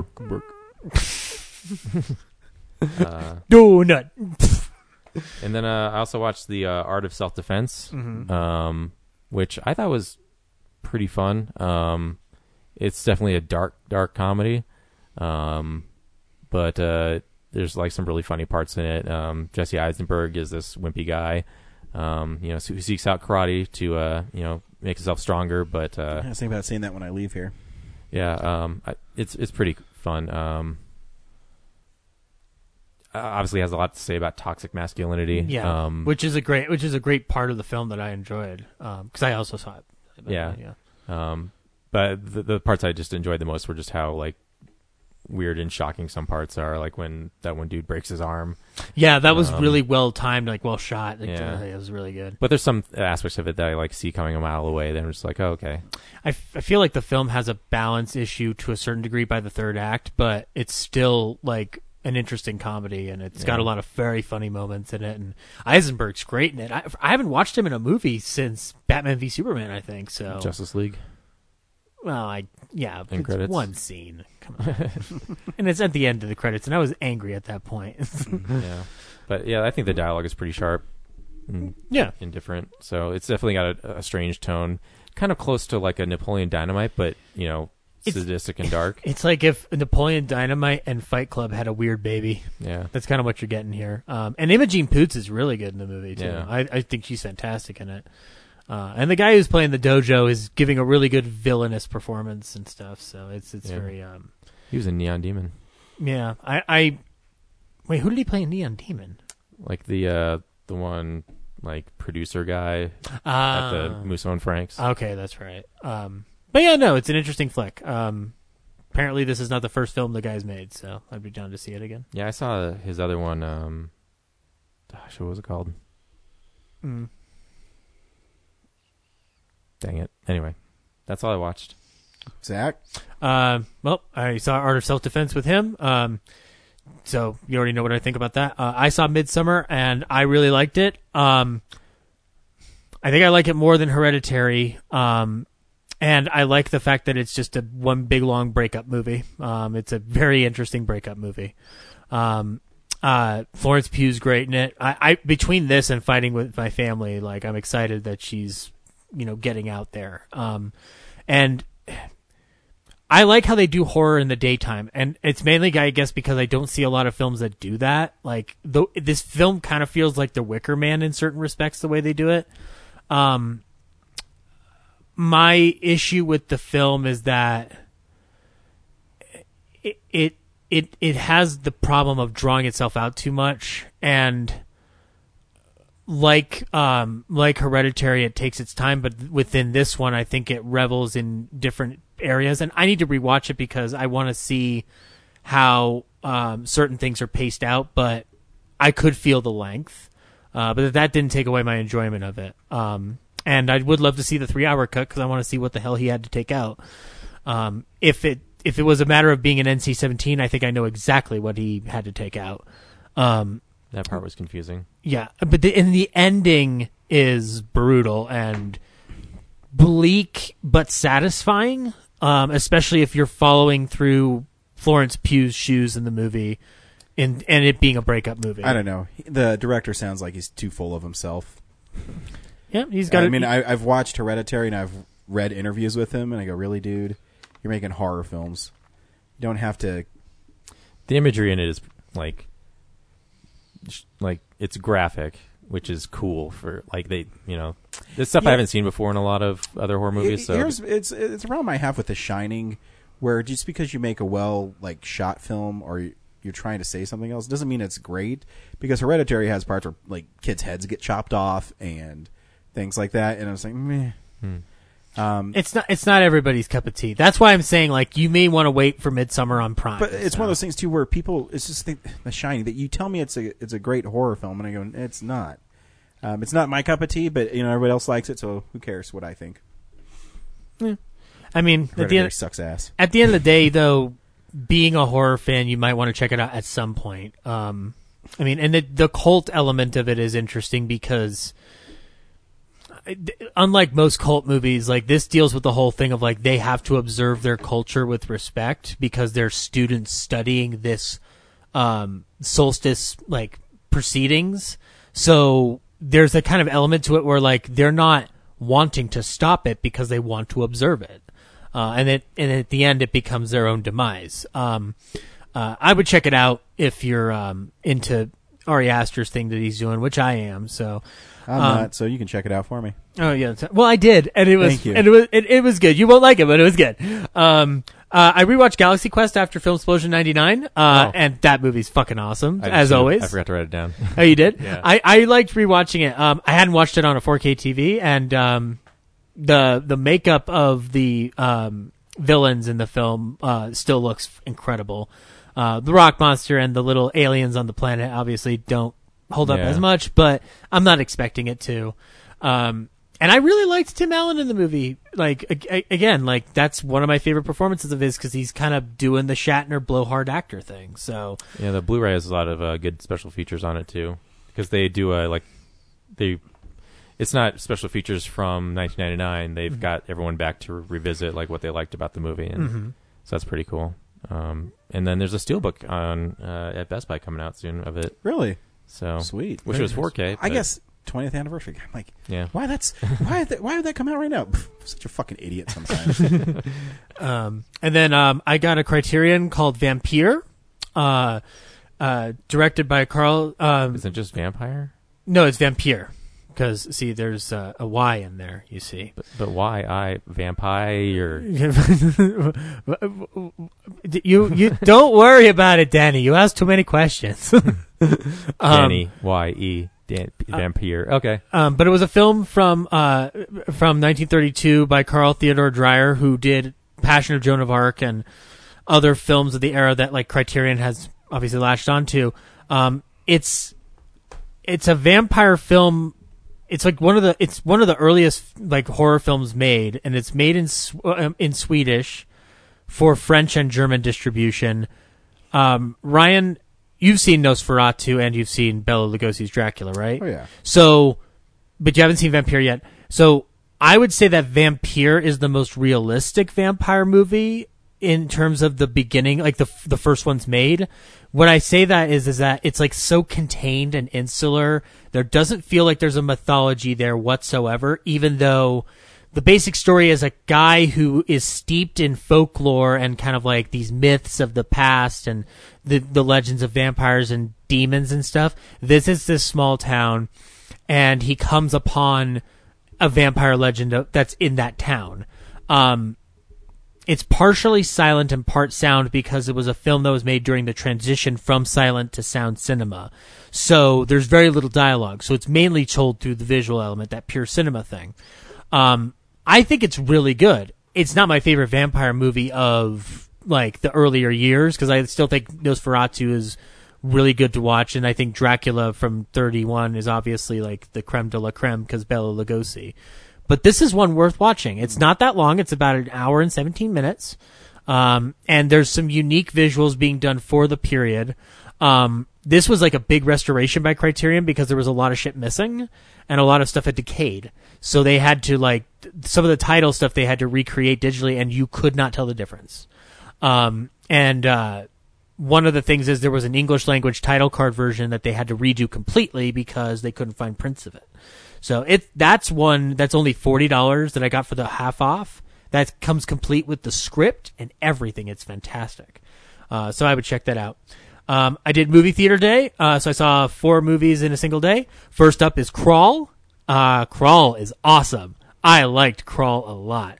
Saw that one as well. Oh, were you going to talk? Shoot, sorry. No, it's all right. I should have done that one last. It's okay, Zach. You fucking asshole. How dare you talk about the Gator movie without me? I talk about an alligator movie that I saw during a matinee. I love how, going back to the contained thing, I love how small this film is. It's like it's in the house. It's like a Sam Raimi Evil Dead movie, but with gators and hurricanes.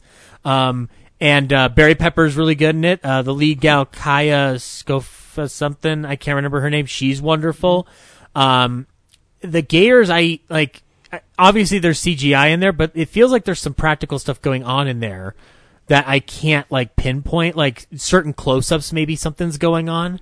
But Alexandre Aja is really good with frickin' sea movies, apparently. Yeah. Well, I mean, I think he's great at directing suspense. Oh yeah. I think his Hills Have Eyes, if you can stomach that film, is pretty well made. That's a really good remake. I mean, it's brutal, and you have to have the right mindset to watch it. Have you seen How Tension, his French film? Yeah, that's a good one too. Yeah, my wife likes that one a little more than I do, but he knows how to direct suspense. Yeah, and he knows how to build tension. I mean, in Hills Have Eyes, when the mutants first come to the trailer, I think is pretty effective. Mm-hmm. And in this, when you're dealing with crocodiles alligators that attack people, like, this is, hokey, but, there's a couple shots.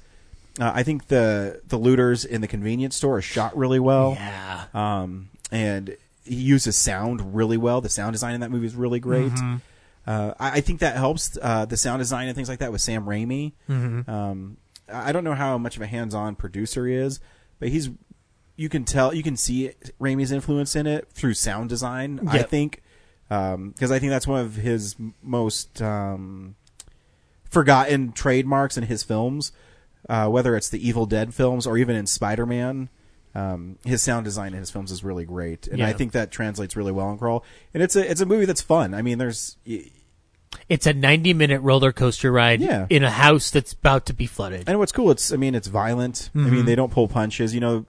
That's the one thing with these shark movies that have been coming out lately. They're PG-13. Mm-hmm. Can't we just see monsters eat something? I mean, that's what I want. Yeah, dude. Oh, friggin' Barry Pepper gets an arm ripped off. Yeah, I mean, Barry Pepper's actually good too. Yeah. No. Oh, yeah. He's wonderful. Like I say, like it's a fun movie. And then I saw The Last Black Man in San Francisco, which is a lovely, lovely film that I can't believe I missed when it came to the Alamo. It's about 2 friends who are trying to fix up one of the guy's grandfather's house that he built during World War II because he didn't want to take a home away from an interred Japanese person. And the film's essentially about how these people are trying to still live in the city of San Francisco despite the gentrification going around.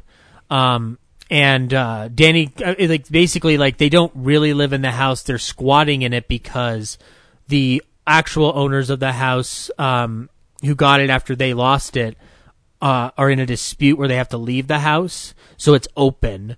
And they refix it up. They fill it with the furniture that used to be in there. So it's one of these films that's about like, just kind of like how a city kind of changes and the people that get left behind. And it's not, I thought it was going to be about one certain thing and it ended up being about a completely other thing. It's actually a movie about friendship.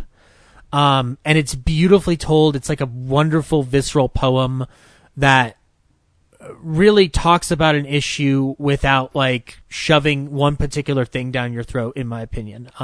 Danny Glover plays a small role in it and he's really good. Mike Epps is in the movie and he's really good. You have Thora Birch has that name in a while. I know. I saw him on screen and I was like, Mike Epps is in this movie? And I saw it with Bueno and we both giggled at each other because we were just like, Mike Epps is in a movie again. So it's a wonderful film. If you can find it, I would check it out. And then I saw The Spy Behind Home Plate, which is a movie that I think everybody will love. It's about the catcher Mo Berg. He played professional baseball for Cleveland and a couple other teams, but he was also a spy during World War II. And was actually responsible for getting one of the scientists out that ended up helping build the bomb.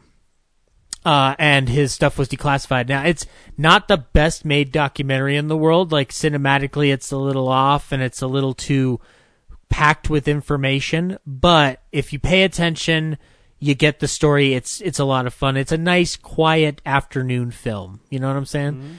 Mm-hmm. So I would definitely check that out. And yeah, that's all I watched this week. Awesome. So I've been gone for a few weeks, so I'm going to go in order. So it's going to how I watched them. Mm-hmm. So I do my activity on my letterbox, so I don't lose track. Yeah, I just read you were busy saving babies and becoming a detective. Oh yeah, that is. Yeah, I don't like to brag, but I did save a baby's life this week, and I was promoted to detective, kind of. Congratulations. Yeah, thanks. I think I got to take a test or something. But do I call you Detective Frost now? I am Detective Frost now. Do you have a secretary and solve mysteries in a building? Are you Sam Spade? That's all I want to know. No, but I did. A baby was choking on the side of the highway, and by itself. No, the parents called. Yeah, he called 911 too. We got a call for 911, and obviously I was actually having. I was having lunch with our records clerk, and it's funny beforehand because before we left, she said, "Well, what if you get a call?" I said, "Well, I guess you're coming with me." And so I was having lunch, and the call came out that there is a choking. They didn't say it was a child. It was weird. They said there was a choking on the side of the highway, and so I'm hauling ass there. And I mean, that could mean. Like in your head, you could think like, "Oh, two people are choking each other." Yeah, or whatever. Yeah. Usually, well, if they page medical, it's probably like someone actually choking on something. Mm-hmm. So, anyways, I get there and there's a chain up station for semis, and when I get there, I'm looking. I'm like, oh my god, it's a fucking like baby, 7-month-old baby. Wow. And so I throw my car in park and I get out and I run up. And the mom is doing the right thing. So if a baby's choking, you hold it kind of like slanted down on your knee and you hit its back. Mm-hmm. However, when it's your own child, sometimes you're not going to do it with the proper amount of force. Uh-huh. So I saw what she was doing. So I said, "Hey, let me see him real fast." And she says, "Really?" I said, "Yeah, let me see him."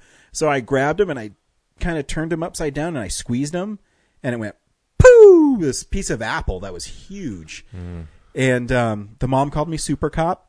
The grandmother called me her guardian angel, and they both hugged me. And the baby called you Batman. and the baby went, "Goo goo gaga, I want to go home with you," because my dad stood around and did nothing. But no, I get it. So whenever you're confronted with something, it's my job to do stuff like that. Yeah. I can separate the two. However, when you're done, you realize, I mean, it was a chunk of apple and like the baby had blood coming out. I mean, it was intense. Why would they have an apple that young?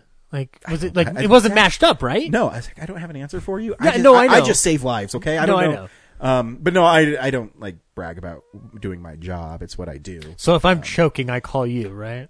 Well, I have saved 2 people through CPR. Now I've saved someone, a baby.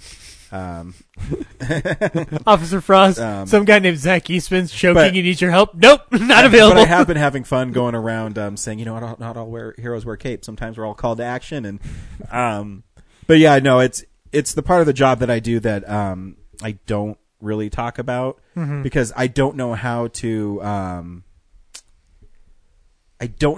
handle that stuff. If that makes any sense. I don't know what to do with it because I mean I did CPR on one lady who was dead for 4 minutes and she came back to life. I can't believe I never told you this. This was like 2 years ago. You're like Nicolas Cage in Bringing Out the Dead. Yeah. Get back to movies in a second. We got a call for an unresponsive female. And I went to her apartment and I don't know if you've ever seen Dead People, but they have a very specific look to them. And this lady's face was blue and purple. And their eyes have this like cloudy grayness to them. And I look at her, and she's in. Her kids are with her. And again, I can do things that other people can't. I mean, I don't know if people can do CPR on their own mother. I would, but I've seen way worse. So she's lying on the floor, and I check her. She doesn't even have a pulse, no heartbeat. So I do CPR on her for 4 minutes, and the medics when they got this is a crazy story. So. I'm doing CPR on her, and I can hear the medics. Obviously, I can hear them in the radio, and I can hear them coming in.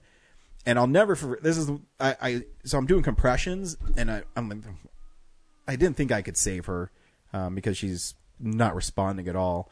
And so I'm just doing compressions, and the medics walk in, and this is the crazy part. As soon as the medics walk in, she goes, and so she like pops out of it, and then they started like hooking her up to a monitor and like fluids. And she just started coming back. She didn't lose any like brain activity or anything no. like So that? she went. We called Flight for Life, and by the time she got to where the helicopter landed at the baseball fields in Idaho Springs, she was talking normal. Ooh. And so she went to the hospital, and her doctor said he doesn't know. She was dead for 4 minutes. I guess 6 minutes is. I don't know. I think it's like 6 or 7 minutes. Yeah, I'm not a medical person. I don't know. But he told her if I didn't start doing CPR as fast as I did, she'd be dead. And but yeah, she started talking normal. She was out in 2 days, and she got a tattoo of I don't know, the heartbeat monitor shit, the flatline. Yeah, the but EKG. Not flat, yeah, EKG. Yeah. So she got that with a date on it, and she calls me her angel as well. And then she called you later and said, "I talked to a ghost." So yeah, I mean, I do stuff like that. Dude, I badass. don't really talk about it, but. You're right. Cary Grant is the best actor. You know why? Because you're a fucking hero. We just need to do an entirely separate other podcast of like all your police stories. Yeah, I do have a lot of them. Files from Police Squad. I mean, I've done that twice with CPR. This guy had a heart attack, and so you usually don't have that kind of success with CPR because once you're doing that, why did she pass out? They don't know. So her heart stopped and everything. She thinks she was a nurse or helped elderly people in hospice.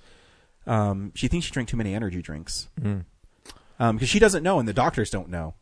So yeah, I mean, I stopped a girl from jumping in front of a semi one time. I remember that one. Yeah, that's what I do. I don't. It's just reminded of role models where they have the energy drink taste the beast or whatever it is. Yeah. She tasted the beast one too many times. Exactly. And so yeah, they don't know. It's weird. The baby, yeah. So. That's what I do. And that little boy that Brian saved grew up to be. Sorry, what'd you watch this week? Hang on. The chief. So to get promoted, you have to get approved through City Hall because I'm a government employee. So it comes with a raise. Okay, now you're bragging. Yeah. No, it's pretty. So that has to be approved through City Hall. Yeah. But yeah, I've had a good week at work. Because when you're a cop, you see people always at their worst. And I try to tell this to people whenever I arrest them or whatever. Every day's a new day. So I live in a small town and I police a small town. So we might have problems today, but doesn't mean we'll have problems tomorrow. Yeah. And I also tell everybody's innocent until proven guilty. So no matter what I do or where we go from here, you have your day in court. Say what you have to say. I'm just doing my job. Yeah. And you have a right as a United States citizen, and the Constitution affords us this right that you're innocent until proven guilty. Yeah. So I always try to look at it that way. And yeah, it makes up for all the times that I have to deal with people calling me names, people not liking me, being cussed at, being just berated. Oh. So, when you save a baby's life, it makes it worth it because that's what I really do it for. I do it to till that baby grows up to be a criminal. Yeah, then fuck that kid. Anyways, back to what I actually did other things I did. So I watched Cary Grant's first movie called This Is the Night. Mm-hmm. In it, he plays an Olympic javelin guy. He comes back and finds his wife is having an affair with somebody else. And he's barely in the movie. Yeah, he's barely in the movie. He has some okay moments, but it's not a Cary Grant movie. And is that this sometimes when they do in Hollywood where it's like a really old dude and the female is like 22 and he's like 60. It's almost like it hasn't changed at all. No. But it's different now, but it's really bad back yeah, then. and I mean the movie is okay. It's not that funny, and they have there's some weird musical numbers in it. I can't describe the film. It's probably my least favorite Cary Grant film, and I'm judging it on being a Cary Grant film. Oh, yeah. The movie is still entertaining. The one thing I do like about the pre-code films is they're like an hour and 10 minutes long each. Yeah. So that's why I've watched a lot because I can burn through them really fast. Yeah. And they're entertaining enough where, and pre-code is, risque. You see like girls' legs and their shoulders. And, yeah. Sometimes you saw nip, but not that much. Yeah, and I haven't seen it. Yeah, I have seen a few where they change behind like, what did they call the foldy things from the early days? Oh, whatever. A curtain. So they Something screen. Yeah, something I can't remember. So I watched screen? that. I might be right. Yeah. But he's okay in it. He's not given a lot to do. A lot of early Cary Grant stuff. He's always the dude in the tux who has his hands in his pockets. It exists. It's a comedy, right? Yeah, it's a comedy. Yeah, I mean, so there's some funny that's moments why that's why it's got musical numbers. Yeah. in it. That's what they did. Because it starts with what scans where her dress gets caught in a car door and the car drives away, so she goes down to her bloomers. Oh my! And so it's like the song is like she got caught, her dress got caught in the door or something, and that keeps on it keeps repeating throughout the film because she keeps on getting her dress ripped off. Oh, she got her dress caught in the door. It's basically what it is, and everybody's singing. It's all right. I watched Annabelle Comes Home. Its atmosphere is really good. I think the movie is suspenseful. I never get why no one really dies in the Annabelle films. It's all just, here's a scary doll. Wait, Creation had a death or two. Yeah, right? it did. Yeah. In this one, I don't remember anybody dying. No, but that's not the point. The point is we've got to clean up the house before Mom and Dad get home. Yeah. That's the point of the movie. I watched Homeward Bound with my son. I haven't seen that movie in a long time. It's all right. Starring Don Amici as a dog. I still like the stuffed mountain lion that gets launched into the water. It looks so fake. It made me laugh. Mm-hmm. Kellen really likes it. Spider-Man Far From Home is fucking amazing. There's so many layers to that film that when I watched it, the Spider-Man fan in me gets giddy. When Spider-Man's fighting in the carnival or the light festival, and he shoots his webbing and he hits the hologram projector, even though you already know Mysterio's going to be a bad guy, that it hits a hologram projector, I'm like, he is a bad guy. The way they do Mysterio's costume by the end of the film is pretty awesome, where it's like it's the Mysterio costume but like in just tech form. Yeah, and there's and Spider-Man goes through and he punches him. Mm-hmm. That's directly a panel from a comic. When Spider-Man is going through the illusion, there's John Romita callbacks from Amazing Spider-Man 66. Mm-hmm. And it's the journey of Peter Parker in the Marvel Cinematic Universe is really cool to me.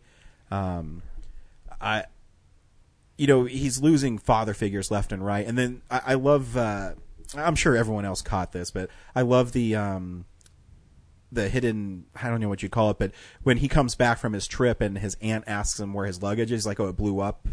So he lost all his baggage. He lost his Uncle Ben. And all that stuff, so his baggage is left behind. Because he thinks he can be okay.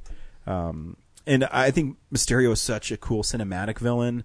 That works really well. He might be one of my favorite villains, other than Killmonger and Black Panther. Yeah, because he's just and his backstory, weaving him into Tony Stark, is pretty great. Because Quentin Beck's not even his name. I think they allude to because he created Quentin Beck as well. Is that his name in the comics? Yeah, so that's Mysterio's name in the comics, but I don't think that's the real name of the guy who's Mysterio in the movie. Yeah, and they brought back Ralphie from Christmas Story. They brought back Ralph, and yeah, so it was cool bringing back those characters. I never thought I would see Mysterio in a movie, let alone him having a comic book costume. And I mean, Tom Holland as Spider-Man and Peter Parker is great. The story with him and MJ is awesome. Mm-hmm. I mean, it's hard for me to be subjective to Spider-Man because I just love the character so much. And they'd really have to screw him up pretty bad for me to be like, this is the worst movie I've ever seen. I love Jon Favreau in that movie a lot. And Jon Favreau is great. The whole movie is great. I'm in love with Spider-Man's aunt. What I thought we were sharing. And I mean, that's a really funny part too. At the end, he's like, "What's going on?" And his Aunt May says, "Oh, it's just a summer fling." and he thinks they're dating. Yeah, it's great. And even Spider-Man does the like Iron Man dip hand in to make it's moments like that I just love. And he's the AC/DC. Yeah. Oh, I love Led Zeppelin. Yeah.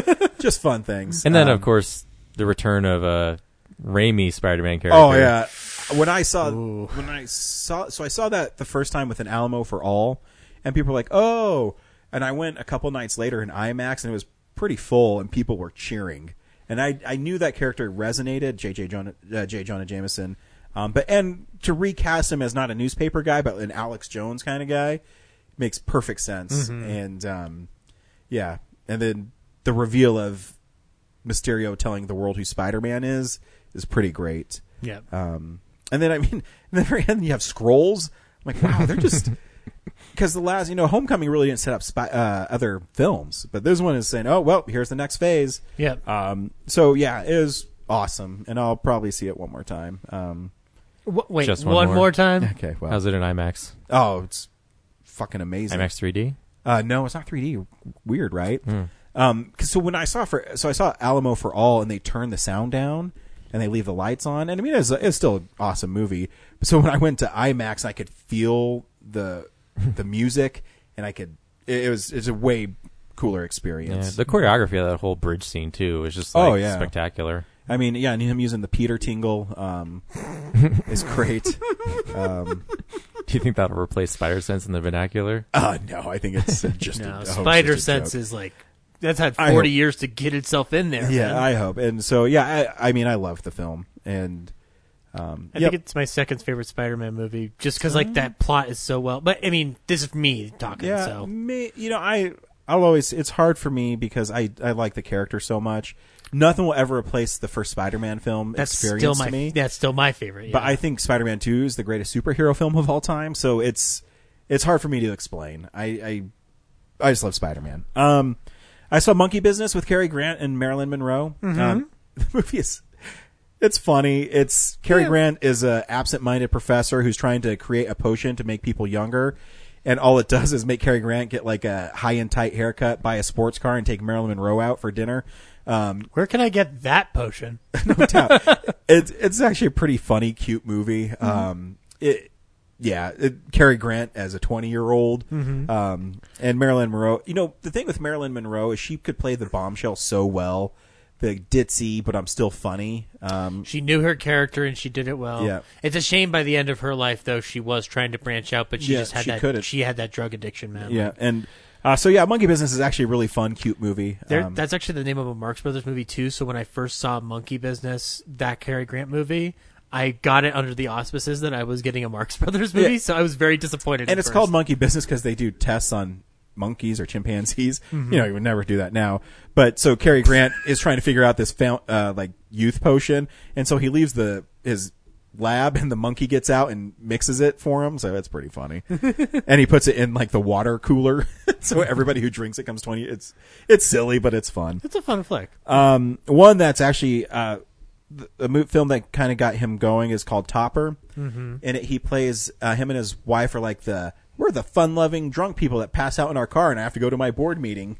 And he gets in a car accident with his wife, and they become ghosts. And they realize it's kind of like Heart and Souls, where they can't go to heaven until they help somebody. So Beetlejuice. or Beetlejuice.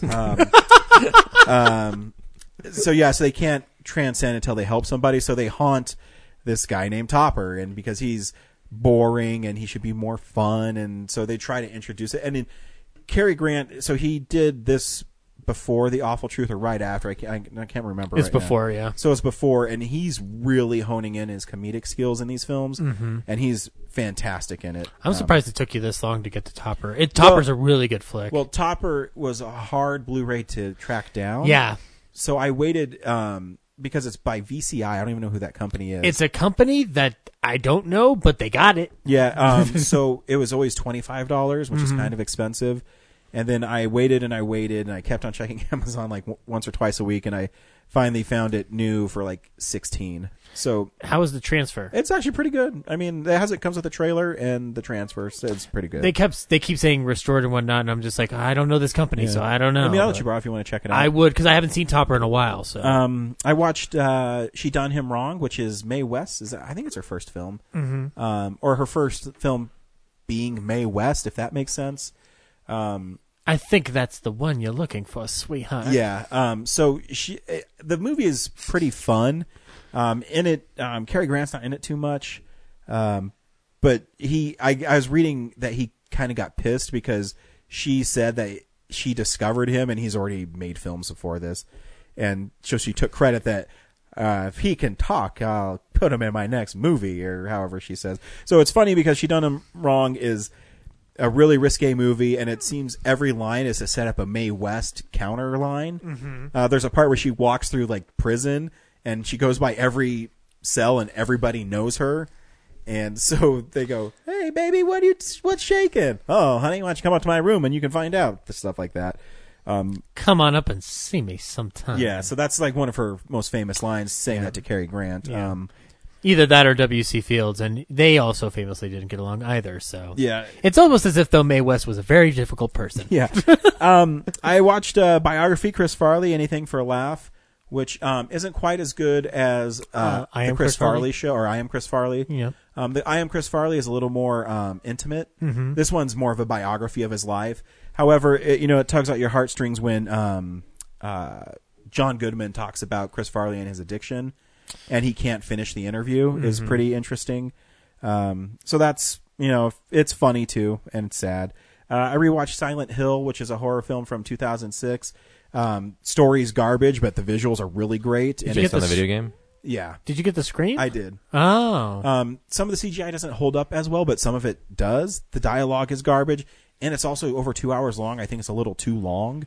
But the imagery is really well done, and I think that's the most important thing in a Silent Hill, whatever. So the Scream Factory does it really well. If you want to pick up, it's a 2-disc. It has lots of interviews on it. It's a really well-made disc. I'll get back to doing Scream Factory Crypt, I promise. The second Mae West Cary Grant film, I'm No Angel, I actually liked more.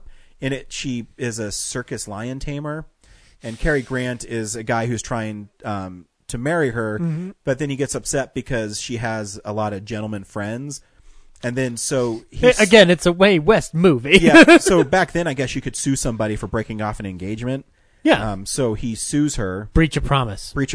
Yeah. And so they go to trial, and so she's having all these guys come out. She's like, "No, I was faithful to you," and it's really well done. And then Cary Grant has this great moment where he says, "You're not going to ask her these questions about it because it's not fair to her." And I thought it was a lot better.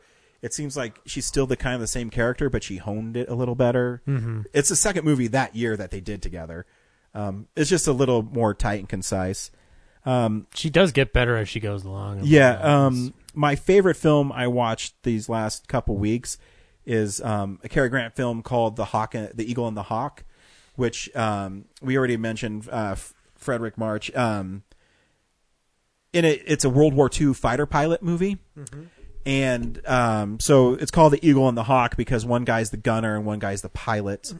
So the one guy is watching, and I think they call him the observer in the film. And Cary Grant is a cocky observer, and his rival is the best pilot that the British have. And he's almost like a British Tom Cruise. Yes. They don't like each other, and so it starts off as a rivalry and like Rush, and And Cary Grant goes away for a little bit, and then it just focuses. I can't remember the pilot's the character that he plays. I can just look it up right now. I'm literally looking at it. So Frederick March plays. Jerry Young, and for about 20 minutes he keeps on losing his observers. They keep on dying in the war, and he starts suffering from PTSD.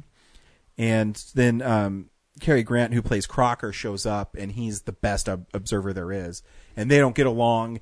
And, he's like, what are you always crying about? We got to go out there and kill bad guys. And it's a really great film. It delves in. I've never seen a film this old. I think it's from 34, 35. It deals with PTSD and the effect war has on people.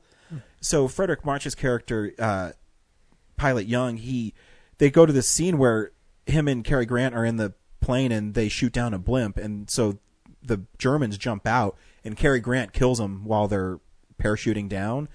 And March's character has a problem with that, and they get in a fight. And he's like, you don't just kill people because you don't like them.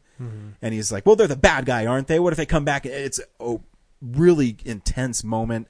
And Young gets all these medals for his bravery. And then he goes up, and he doesn't want to deal with Cary Grant's character anymore because he's a hothead.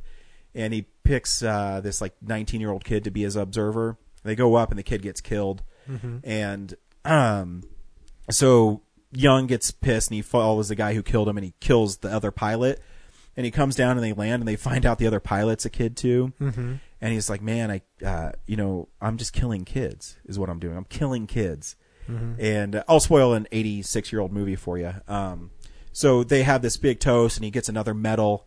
And he gets another medal. Yeah. So throughout the whole film, though, Crocker and Young are telling each other that they're the best. They have this. They hate each other, but they know that they're the best at what they do. And so like that frustrated admiration. Exactly. Thing, yeah. So they have this dinner.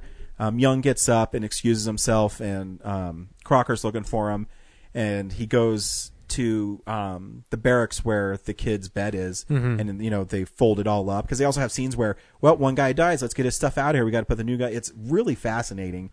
And Young grabs a gun and kills himself. So Cary Grant goes in there, Crocker, and sees this. He cleans him up, puts him in bed. He says, oh, he's already in bed, sir. And then he puts him in a plane early in the morning, and they go flying, and he says he died in battle. So I'm like, wow, this is a fucking deep movie. Well, this is on DVD, right? Yes. So it's part of the TCM hard to find stuff, but I got it in the Cary Grant Vault collection. I may have to borrow this one. You should. Or I may be able to find it too, but it's so it's like $20 by itself. I'll let you borrow it. Yeah, I want to see this one because there are not a lot of films from that era that tackle PTSD in a way and believe me, I wouldn't have been able to identify this say 10 years ago, but in recent years I've started seeing how films do it, and I don't think I can think of one off the top of my head that does it well from before 1960. Yeah, it's a great film. It's one that I told you I didn't make my top 10 Cary Grant films. I think that's really hard to get into there, but it's probably one of the highest rated ones I've done in a while. Me personally, and it's really well made. Yeah, it's sad, and it's heart wrenching, and you're like, wow, this is a deep subject matter, and everybody should see The Eagle and the Hawk. So just two more. Madam Butterfly is a really tough one to watch because it's all white people playing Orientals, and they canceled, and they don't. It's not as bad as Breakfast at Tiffany's, but they'll say stuff like, "Okay, I'll go get this for you right now," and you go, "Wow." But the story is interesting. It's about a geisha girl who their husbands are picked for them, and she's supposed to be married to this guy, I forget, but the guy who runs it, his name's Goro, like Mortal Kombat. I'm like, sweet. Yeah. And so she's supposed to marry this one guy, but Cary Grant is on shore leave. She doesn't want to because he has 4 arms. Totally. He's on shore leave from the Navy. And so his friend says, well, yeah, you just marry him, and then when you leave, you divorce him, and they don't care in this culture. So Cary Grant marries this girl, and he has fun, and he ends up really loving her and kind of falling in love with her. but he doesn't have the heart to tell her that he's going to leave. Mm-hmm. And he also has a fiance in San Francisco.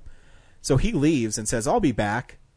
And he never comes back. And they show him getting married to his girlfriend in San Francisco. And it's also like a really famous opera. I don't know. Yeah, I was going to say, I was wondering if this was the same thing because there's some later Jack Benny episodes where they have one of the stars of the Metropolitan Opera who was doing Madame Butterfly at the time. Yeah. So here's more spoilers. So he eventually does come back to Japan, and you find out that he has a kid with this girl, and that she never tells him about because she's like the dutiful wife. Oh, that's. I'm sorry, I'm looking at a still frame of that. That's bad. Yeah. So I mean, her name's like Sylvia something. So he goes and sees her, and he says, "I'm not coming back," and so she never tells him that she has a boy. She sends the boy off to live with her grandparents, and she kills herself because she can't love him. I'm like, whoa. All right. It's all right. It's pretty operatic. Yeah, it's a very interesting film. And the last one I watched was The Woman Accused.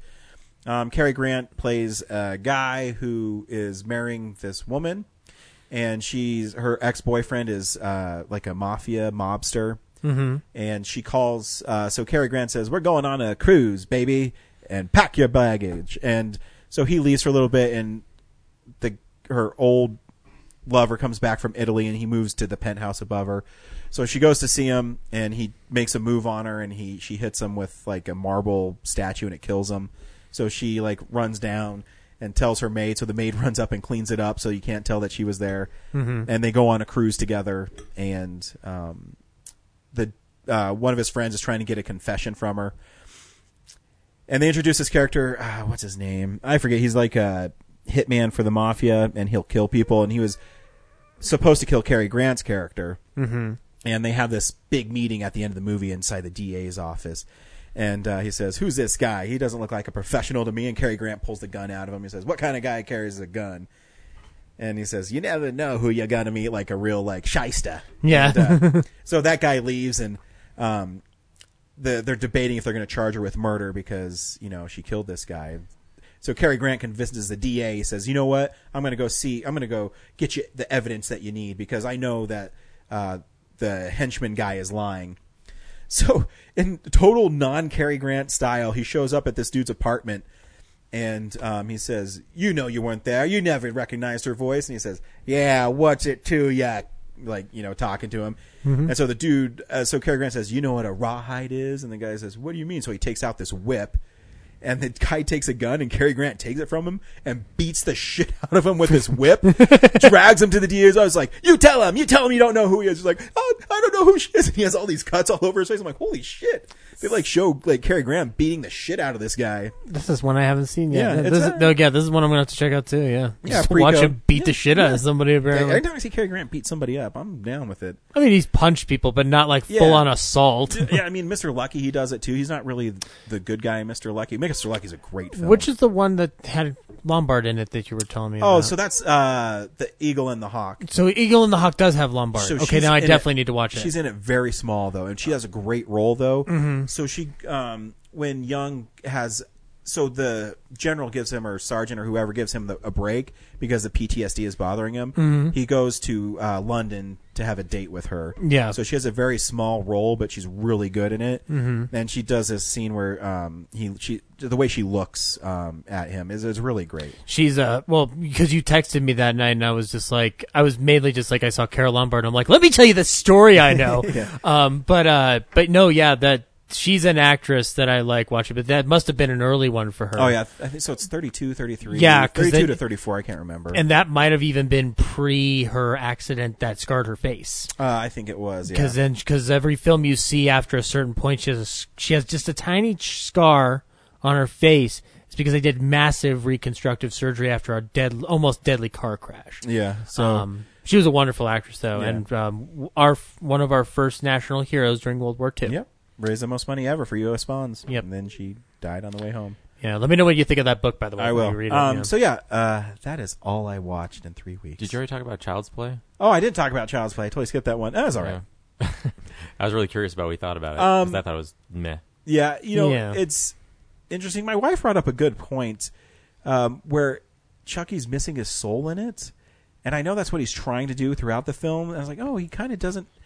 I mean, Mark Hamill's portrayal is fine, but he doesn't have that personality. I said that too. Is like you can kind of excuse his murders because it's not a person doing it. Exactly, it's an AI. It's a bad code. Yeah, and that's my wife's point. It's interesting. Although I will say he keeps repeating stuff back to people.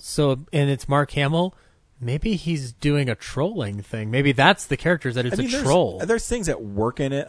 I think that are pretty interesting. I think the idea is interesting. It makes sense for modern times. Yeah, it makes sense. Yeah, but there is something lost. It doesn't make sense for modern times. That's a Charlie Chaplin movie. Yeah, but yeah, it was all right. Like, I don't think it was great. I don't think it was horrible, though. I think there are good moments in it. I think the moment with the self-driving car at the end of that sequence when I think that's a great Chucky kill. Sometimes I have problems with like I'm in the profession. There's no cop going to show up and arrest. One, you can't arrest a child, and two, handcuff them to like a shelf. It's a movie. I know. And Brian Tyree Henry is just doing the best he can because he lives with an overbearing mother. The editing of the fight at the end was really, like all over the place. Like, it was. Like something was missing. I agree too. It seems like, and there really wasn't that much violence in it. He didn't kill that many people. Yeah, the worst part was when he killed the cat. Yeah, exactly. That's the worst thing he did because the other people, fuck him. The adulterous dude and his friends. I liked the way that scene was shot with him getting the Christmas leads down. Oh no, that was pretty awesome. I don't know if the payoff's that great, but it was fun. I like that he brought him a present of his severed head. See, that's cool. And I like that the whole reason he does it is because, like, well, I saw Texas Chainsaw Massacre too. Like, it's just like, don't throw that argument back in my face. It's lovely. That's a good moment. It's fun. Yeah, it's fun. And I like Bear McCreary's score in the movie. Yeah. The music's great. The music's good. I mean, I'll wait till it's like, $9 and I'll get it. Complete my Chucky collection. Yeah, there you go. This week on Real Nerds Podcast, we rewatched The Lion King. Brad, should people go see The Lion King? Yeah, this review is going to be really short because, it's basically a photorealistic version of the animated movie. There's very little different stuff in it. So I will say it is impressive, but I think it lacks the charm of the animated version, but still visually, like, impressive. Just blew me away. And I saw it in 3D, so... Oh, is it good in 3D?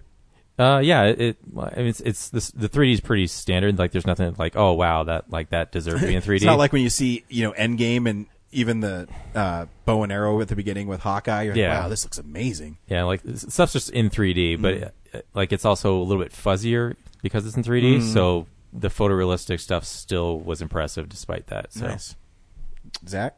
It feels like Ice Cube walked into the production meetings and said, "Do the same shit." Because that's what this is. I don't think you need to go. The visuals are impressive. It's beautifully shot. It's well directed like I said, in the visual sense. The Caleb Deschanel's cinematography is excellent. There's something missing in those performances for me. I don't feel like the interactions are the same, and I think there's something missing when you don't have them animated in that traditional Disney style. So when you're trying to do it photorealistically, it's something that the Jungle Book didn't have a problem with that this one somehow seems to, and I can't pinpoint it just yet. I don't think you need to go, but again, that's just me. So here's the problem. The movie is fine. It's beautiful. But to piggyback on what both you said, there's something missed in the expressions, in the performance of the animals. I mean, you're watching, and you're basically watching a National Geographic version of The Lion King, and that they're able to pull this off is pretty freaking amazing. The backgrounds are CGI too, right? I think so, yeah. I can't tell. And I will say there's something really funny about Seth Rogen laughing as Pumbaa. I remember when he first was like, I thought it was really funny. And I think Eichner's really good as Timon, I think Timon and Pumbaa are really great in the film. Yeah. They tweak their stuff a little bit enough because I had this really funny guy sit down next to me, face piercings, tattoos all over his face, 5-finger death punch. Sat down next to me, and as soon as the Circle of Life started, he started singing along. I'm like, oh great! But then I realized that he just really loves The Lion King, and he was crying like hardcore when Mufasa died. Here's a trailer for freaking The Lion King.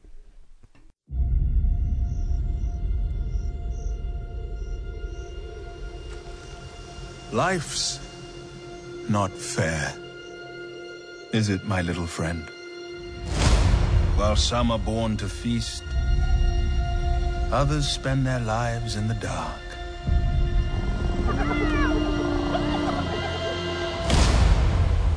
Begging for scraps.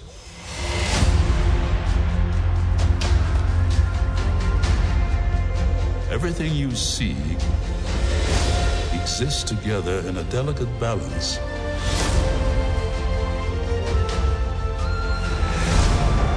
While others search for what they can take, a true king searches for what he can give.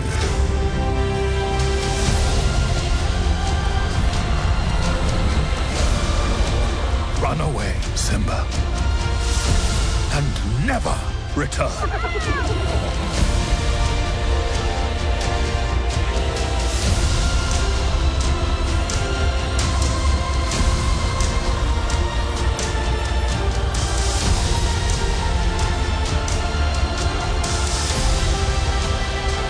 You must take your place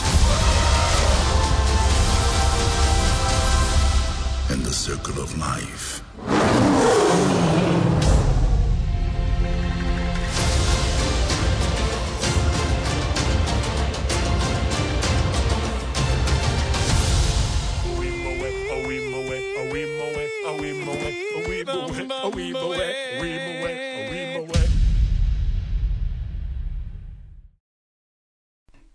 If he really loved it, he would have got a Lion King tattoo. He might have one. I don't know. But I was like, man, he's got a lion tail tattoo down his leg. Because he's really into it. I'll never forget, the part where Timon and Pumbaa show up. I mean, it's still in the animated film, too, so it's not shocking. And, the way Favreau shot it, though, is really cool, where it's kind of the heat wave thing, and it takes a little bit for you to adjust to it. And he sat up and rubbed his hands together. I said, "Oh, he's a Timon and Pumbaa fan. All right." Yeah. And he really got into, when Timon was singing in the jungle. I go, or the Lion Sleeps Tonight, whatever the fuck the name of the song is. I'm like, all right. Yeah, the Lion Sleeps Tonight. Yeah. I said, you know what? Usually people like that annoy me, but he was really into it. And I respect that he didn't care that he was into The Lion King, and he didn't look like he would give two shits about it. He wasn't making fun of it. It was genuinely appreciative of it. Genuinely appreciative. And so that's okay. I don't mind that interaction. But yeah, I mean, it's hard to, the story, and you're just watching photorealistic animals do it. Yeah. So I want to bring it back to Jungle Book for a second. I wonder if the reason I love the Jungle Book one as much as I did is because since there's a guy or an actual kid there to work off of, it makes the story more believable or something. There's something disconnecting for me, but also because he's going for such a photorealistic approach, I feel like you can't have your performance cake and eat it too with the visual, because something's going to be missing with the delivery of the lines combined with the face that they have. It can, yeah. I mean, I think so. I think Scar is great by Chitwal Ejiofor, but it doesn't there's feel something as missing in that performance though, because he's trying. Especially his "Be Prepared" song. It felt like he was just saying the words. Yeah, and I get you don't want to make it. You make it your own. Yeah, and you're following. I think Jeremy Irons' Scar is so great because there was a menace to him that I didn't get from the new one. And he also didn't have my favorite line. And he says, "Hey, Uncle Scar, guess what? Oh, I despise guessing games." And then, towards the end of that exchange, he says, "When I'm king, what will that make you, Uncle Scar? A monkey's uncle." A monkey's uncle. And it's just, I miss that. But I mean, the scene with the mouse and him chasing it looks awesome. Life's not fair, is it? Where one of James Earl Jones's lines early in the movie felt like the audio changed a little bit. It almost felt like they ripped it off of a track from the '93 version just to get it in the movie because they couldn't re-record him possibly. Yeah. So that's like you were saying before. It felt like some of the line deliveries didn't match the facial expressions of the animals because you can't. Exactly, and that's where Like there's parts where some characters are really excited, but it doesn't come across unless you do, without the. You're right, and it's hard because the movie is.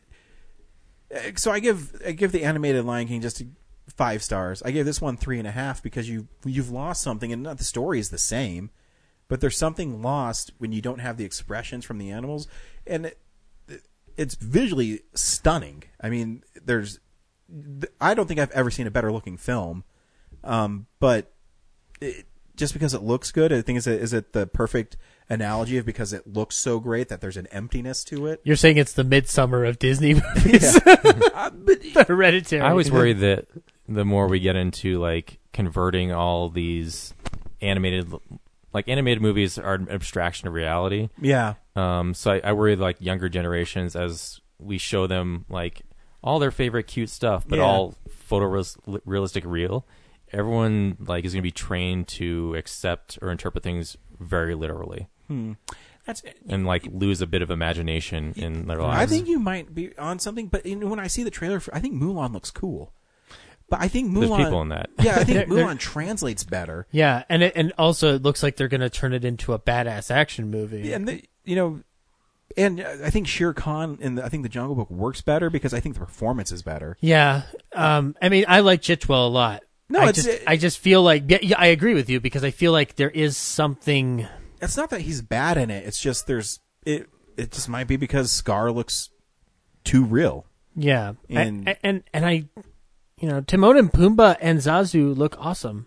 They do. Yeah. And those I are like probably my 3 favorite characters in it. Yeah, and I liked the head hyena. I don't know who played her. I think she was really great. Oh, I can't remember.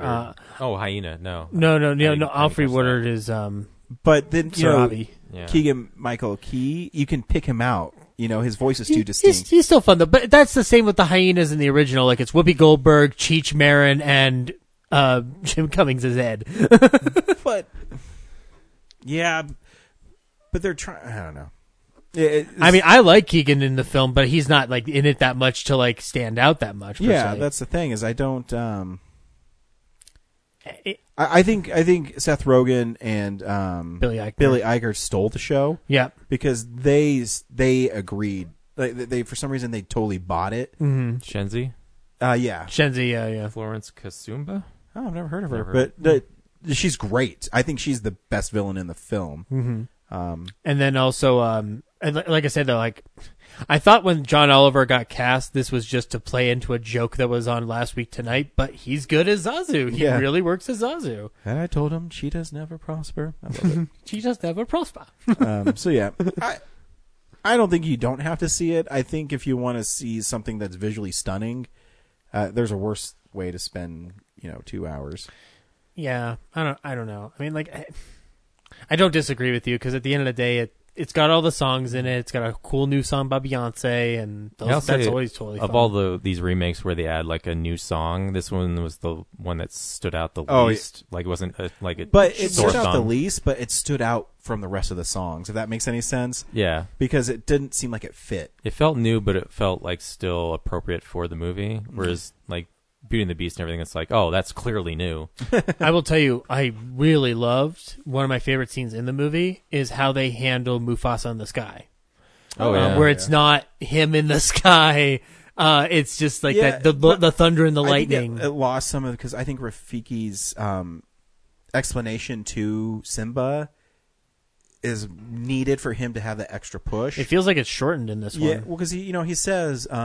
He said, "How that hurts? It doesn't matter. It's in the past. Mm-hmm. Yes, the past can hurt. Oh yeah, they didn't do that. And I always loved in the original. Was like, look hard, and he's basically saying he is Mufasa, and I think it was kind of lost in that one. Yeah, I missed the impact. Did in the original one? Did he?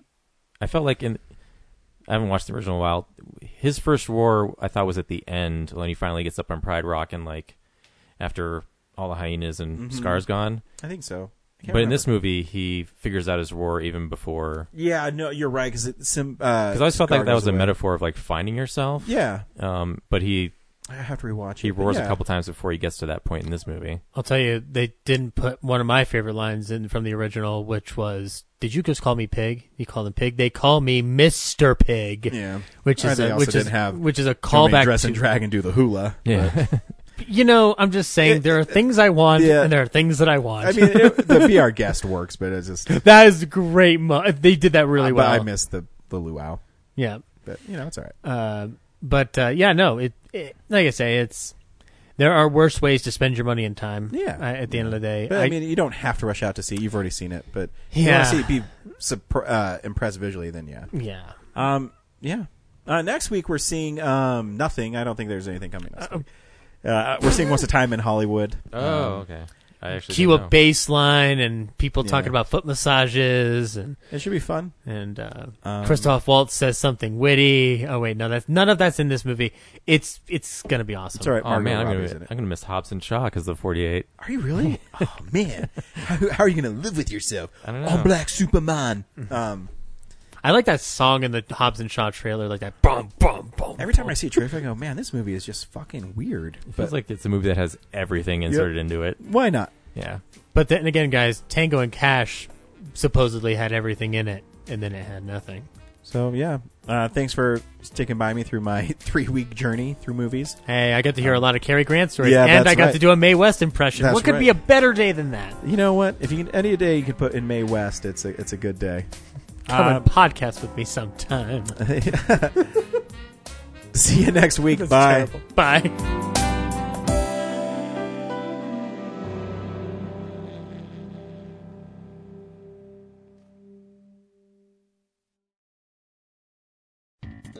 Thank you for listening to this episode of Real Nerds Podcast. Real Nerds Podcast is a production of Nebulous Visions Multimedia. Thank you to Sparks Mandrill and Plan 9 Studios for our kick-ass theme song. Also, if you're in the Denver area and you're looking for a cool place to see movies, we see them at the Alamo Draft House in Littleton and now also in Sloan's Lake. Thank you to Colorado Coins, Cards, and Comics for supplying us with all our comic needs, especially you, Andrew. You know who you are. And a big shout out to James's mom. I'm giving you an electronic hug that you can feel through the airwaves. Thanks for listening, and have a nice day.